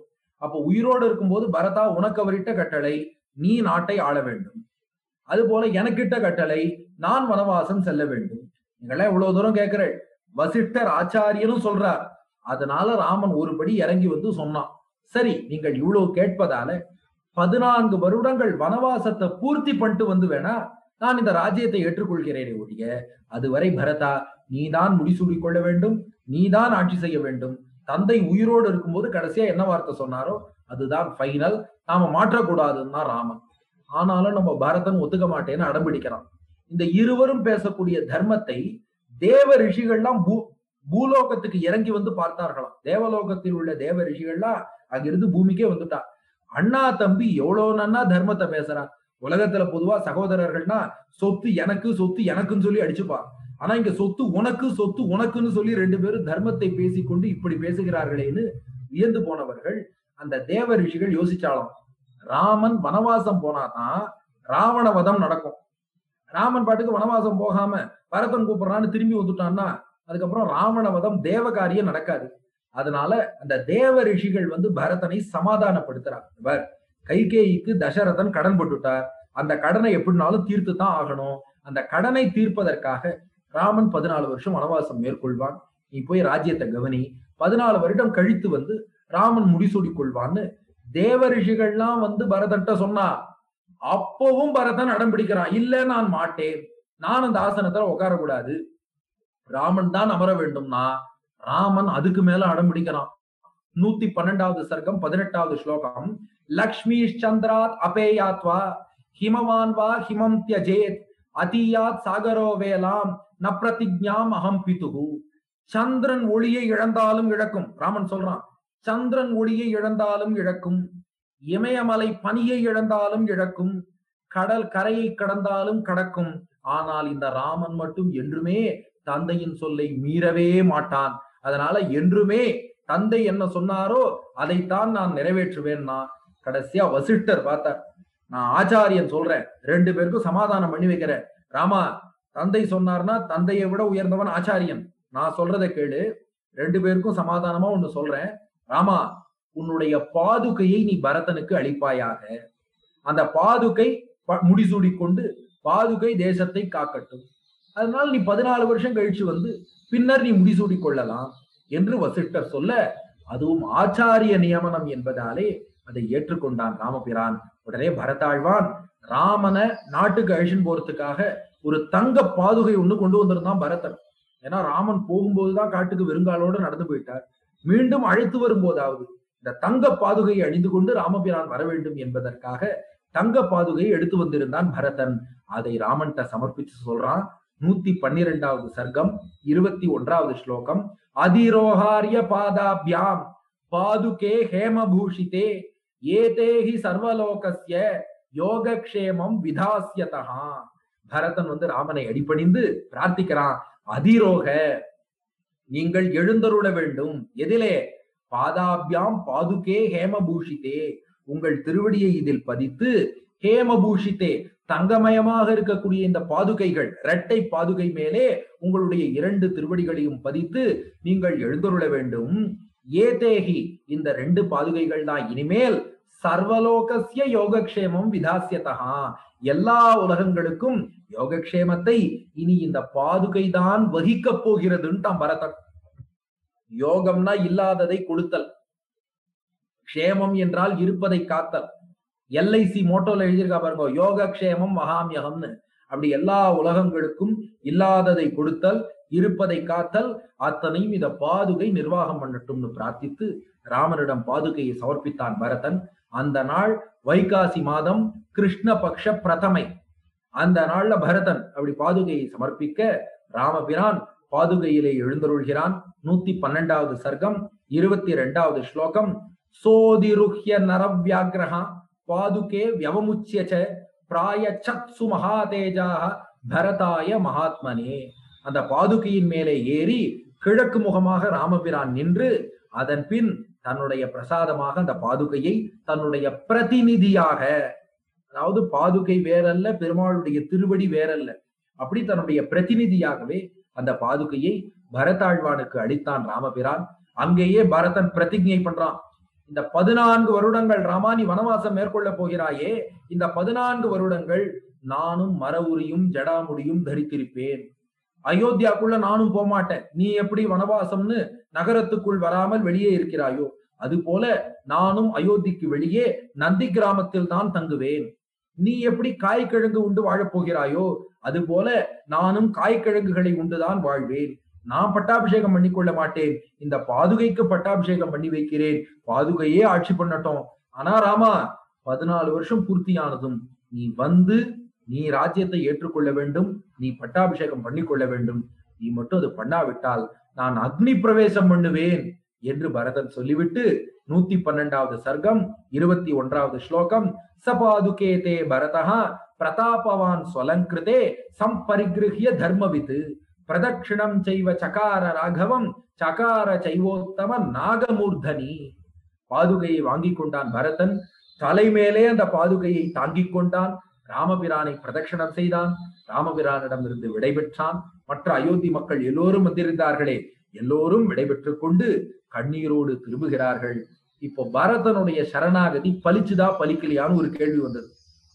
இத அபய பிரதான சாரத்துல தேசிகன் விசாரிக்கிறார். இந்த இடத்த சரணாகதி பண்ணா பெருமாள் எந்த பலனா இருந்தாலும் கொடுக்கணுமே. இப்ப பரதன் சரணாகதி பண்றான், இதுக்கு ராமன் பலன் கொடுத்தானா இல்லையா அப்படின்னா வேற ஒண்ணும் இல்ல. ஏற்கனவே பெருமாள்கிட்ட பாலகாண்டத்துல பார்த்தோம், ராவண வதத்தை வேண்டி தேவர்கள்லாம் சரணாகதி பண்ணிட்டா. அதனால இப்ப ராமன் காட்டுக்கு போனாதான் அந்த ராவண வதம் என்பது நடக்கும். தேவர்களின் சரணாகதிக்கு பலன் கொடுக்க முடியும். இப்ப இடையில வந்து பரதன் சரணாகதி பண்ணதுனால இதை கேட்டு ராமன் காட்டுல இருந்து நாட்டுக்கு திரும்பிட்டான்னா தேவர்களின் சரணாகதியில அவ பிரார்த்தித்தபடி ராவண வதத்தை நிறைவேற்ற முடியாம போயிடும். அதனால பரதன் பின்னாடி வந்ததுனால அந்த சரணாகதிக்கு பலன் கொடுக்காம இல்ல, பரதன் பின்னாடி வந்ததுனால உடனடியாக ராமனால் பலன் தர முடியவில்லை. அதனால அந்த முன்னாடி தேவர்கள் சரணாகதி பண்ணிட்டா அவளுக்கு முதல்ல பலன் கொடுத்துட்டு இவனை வெயிட்டிங் லிஸ்ட்ல வச்சு 14 வருஷம் கழித்து பரதன் கேட்டபடி பட்டாபிஷேகத்தை பண்ணினா ராமபிரான். ஆனா அத்தோட நிக்கல ராமன். சரணம்னு பரதன் வந்துட்டான் இல்லையா, ஒருத்த சரணம்னு வந்தான்னா உடனடியாவே அவனுக்கு பலன் கொடுக்கணும்னு இருக்கு. தஸ்மாதபி வத்தியம் பிரபன்னம் ந பிரதி பிரயச்சந்தி. கொல்லப்பட வேண்டியவனாக இருந்தாலும் கூட அவன் சரணம்னு சொல்லிட்டு அவனை கொல்லக்கூடாது, அவனுக்கு நல்லதுதான் செய்யணும். அப்போ பரதன் சரணாகதி பண்ணா உடனடி பலன் கொடுக்கணுங்கிறதுனால ராமனை விட உயர்ந்தது ராமனுடைய பாதுகை. அதனால உடனடி பலனாக பாதுகைய பரதன்ட்ட கொடுத்துட்டான். ராமாதபித்துவம் அதிகா நியதம் பிரபாவாத்துன்னு தேசிகன் பாதுகா சகஸ்திரத்துல சாதிக்கிறார். ராமனை விட ராம பாதுகை வசந்த பாதுகைய உடனடி பலனா கொடுத்துட்டான்.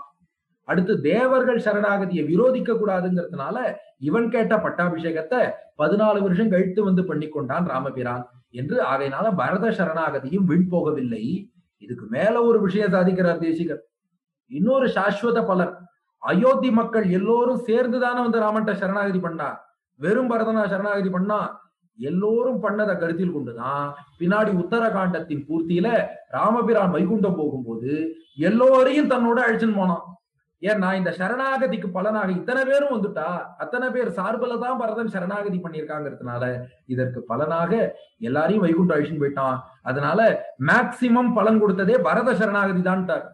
அதனால அபய பிரதான சாரத்துல தேசிகர் சாதிக்கிறார், ராமாயண சரணாகதியிலேயே மேக்சிமம் பெனிஃபிட் பெற்றது எதுன்னா இந்த பரத சரணாகதி. ஏன்னா இமீடியட் பலனாக ராமனை விட ஒஸ்தியான பாதுகையை பெற்றான். 14 வருஷம் கழிச்சு அவன் கேட்ட பட்டாபிஷேகத்தையுமே ராமன் கொடுத்துட்டான். ஃபைனலா அல்டிமேட்டா அத்தனை மக்களுக்கும் மோட்சத்தையும் கொடுத்துனார் ராமபிரான் என்று. இப்படி பரதனுடைய சரணாகதிக்கு பலனாக பாதுகையை ராமபிரான் அளிக்க அந்த பாதுகையை எழுந்தருளை பண்ணி கொண்டு அடுத்த 2-3 நாட்கள்ல மீண்டும் நாடு திரும்புகிறான் பரதன். ஆனா அயோத்தி நகரத்துக்குள்ளே நுழையவில்லை. நந்தி கிராமத்திலேயே எழுந்தருளி இருந்தான். வைகாசி மாதம் கிருஷ்ணபக்ஷ சதுர்தசி என்று பரதன் பாதுகைக்கு பட்டாபிஷேகம் செய்கிறான். 115வது சர்க்கம் பாதுகா பட்டாபிஷேகம், பாதுகா பிரபாவம். பரதன் ஜடாமுடி தரித்து மரவுரியும் மாந்தோலும் தரித்து நந்தி கிராமத்துல தங்கியிருந்து அங்கேயே பாதுகைக்கு பட்டாபிஷேகம். 115வது சர்க்கம் 14ஆம் ஸ்லோகம். ஏதத் ராஜ்யம் மம பிராத்ரா தத்தம் சந்நியாசவத் ஸ்வயம் யோகக்ஷேம வகேச்சேமே பாதுகே ஹேமபூஷிதே. பரதன் சொல்றான், இந்த பாதுகைகள் தான் ராஜ்யத்துக்கு நிர்வாகிகள். நான் வந்து வெறும் கேர்டேக்கர் மாதிரி. எங்க அண்ணா என்ன கேர்டேக்கரா தான் போட்டிருக்காரே ஒழிய நான் ராஜா கிடையாது. ஆகையினால அங்க உள்ள மந்திரிகள் பணியாட்கள் எல்லோரையும் கூப்பிட்டு சொல்றான், 115வது சர்க்கம் 16வது ஸ்லோகம். சத்ரம் தாரயத க்ஷிப்ரம் ஆரியபாதௌ இமௌ மதௌ ஆப்யாம் ராஜ்யே ஸ்திதௌ தர்மஹா பாதுகாபியாம் குரோர் மம. இந்த பாதுகைக்கு வெண்சாமரம் வீசுங்கள், இந்த பாதுகைக்கு வெண்கொற்ற குடை பிடியுங்கள். இந்த பாதுகை என்பது ராமனுடைய திருவடிகளை காட்டிலும் வேறுபட்டதல்ல. திருவடி வேறல்ல, பாதுகை வேறல்ல. இது நம்ம எம்பெருமானார் சம்பிரதாயத்துல முக்கியமான விஷயம். கோவிந்தராஜர் வியாக்கியானம் பண்றார், ஆரியபாத அபேத பாவனையான்னர். ராமனுடைய பாதம் பாதுகை வேறல்ல. அதனாலதான் நம்ம சம்பிரதாயத்துல என்ன சொல்லுவான்னா, பெருமாளுடைய திருவடியை பத்தி எங்கெங்கெல்லாம் வேதங்கள் சொல்லியிருக்கோ அதெல்லாம் பாதுகையையும் சேர்த்து சொன்னதாகத்தான் கொள்ள வேண்டும். ஏன்னா எப்படி பிராட்டிய பிரிஞ்சு பெருமாள் இருக்க மாட்டாரோ அது போல பாதுகையை பிரிந்து வெறும் திருவடி என்று இருக்காது. அதனால திருவடியை சொன்னாலே பாதுகையை சேர்த்து சொன்ன மாதிரிதான். எப்படி நம்ம திருமால்னு சொன்னாலே மகாலட்சுமியோடு கூடிய நாராயணனோ அது போல பாதம் என்று சொன்னாலே பாதுகையோடு கூடிய பாதம் தான். அதனாலதான் இது வால்மீகி ராமாயணத்திலே பிரமாணம் இருக்கு. பரதன் சொல்றான், ஆரிய பாதௌ இமௌ மதௌ. இத ராமனுடைய திருவடிகளாகவே கருதி இதுக்கு சாமரம் வீசுங்கள், வெண்கொற்ற குடை பிடியுங்கள்.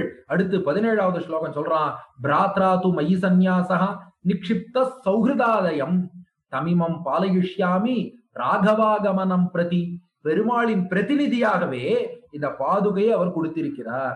அதனாலதான் ஆச்சாரியன் பிசிக்கலா நம்முடைய இல்லங்கள்ல இருக்க முடியாதுங்கிறதுனாலதான் ஆச்சாரியர்கள் என்ன பண்றாங்கன்னா அவளுடைய பாதுகைகளை நமக்கு தருகிறார்கள்.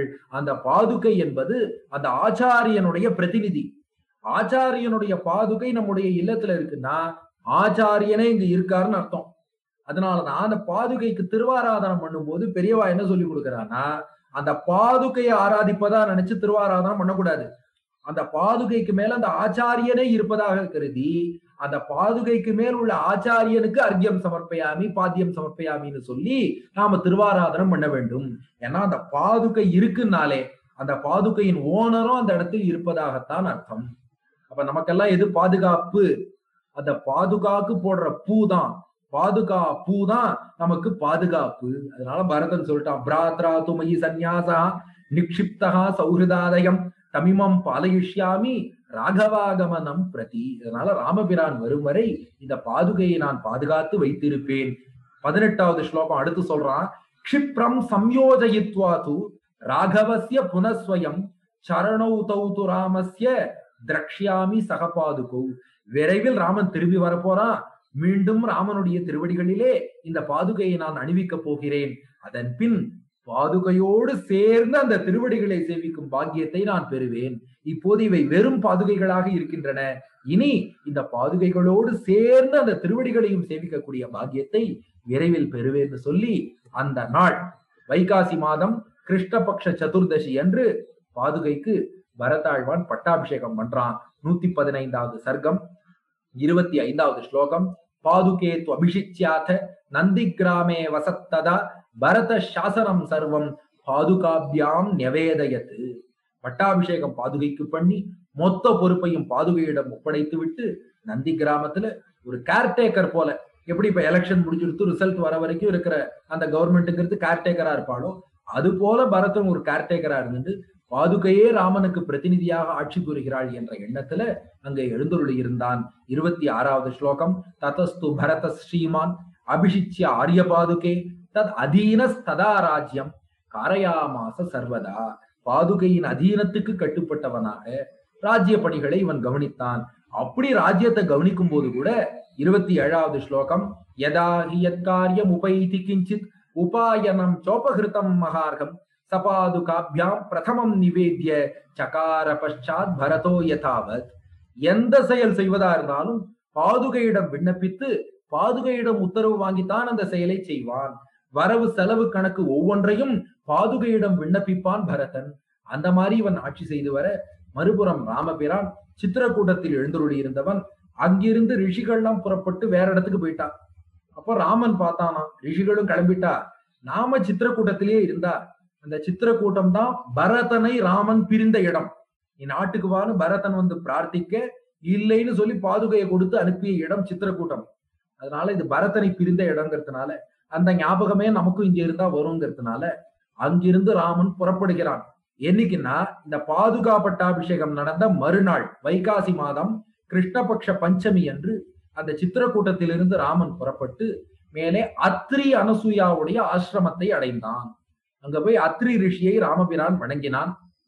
அந்த அத்ரி ரிஷியோட மனைவிதான் அனசூயா. அசூயா என்றால் பொறாமை, அனசூயா என்றால் பொறாமை இல்லாதவள்னு ஒரு அர்த்தம். இன்னொரு அர்த்தம், நாம பொறாமப்படவே முடியாது அவளை பார்த்து. ஏன்னா நம்ம லெவல்ல இருக்கக்கூடிய ஒருவர்னா நாம பொறாமப்படலாம். நம்ம லெவல மிந்தி ரொம்ப வசதியா ஒருத்தர் இருக்கான்னா அவளை பார்த்து பொறாமைப்படக்கூட வாய்ப்பே கிடையாது. அவ்வளவு தூரம் உயர்ந்தவள் அந்த அனசூயா. அந்த அனசூயா அத்ரி இருக்கக்கூடிய ஆசிரமத்துக்கு போய் அவர்களை சீத்தையும் ராமனும் வணங்கினார்கள். அப்போ ராமன் சீதைகிட்ட சொல்றான், நீ இந்த அனசூயாவை வணங்கு. இந்த அனசூயா ரிஷிபத்னி இருக்காளே, மிகப்பெரிய கற்புக்கரசி. முன்பு ஒரு சமயம் 10 வருடங்கள் பூமியிலே மழை இல்லாமல் பஞ்சம் ஏற்பட்ட போது அனசூயாவே தன்னுடைய தபசினாலே காய்கிழங்க உருவாக்கி ரிஷிகளுக்கெல்லாம் தந்தாள். இவளை உன் தாயாக கருதி நீ வணங்கு என்று சீதையிடம் ராமன் சொல்ல, சீதை அனசூயாவை பிரதட்சணம் செய்து அவளை நமஸ்கரித்தாள். அப்ப அனசூயா சீதைக்கு ஆசீர்வாதம் பண்றா. இதத்தான் ஸ்வரூபோக்த தாஸ்யம்பா. அதாவது கணவன் ராமனுக்கு குணங்கள் இருக்குங்கிறது நல்ல விஷயம்தான். ஆனா குணம் இருந்தாலும் இல்லாட்டாலும் நீ அவன்கிட்ட அன்பு காட்டுறியே, இது ரொம்ப வசத்தின்னு சொல்லி அந்த அனசூயா சீதைக்கு ஆசீர்வாதம் பண்றா. 117வது சர்க்கம் 23 மற்றும் 24வது ஸ்லோகங்கள்.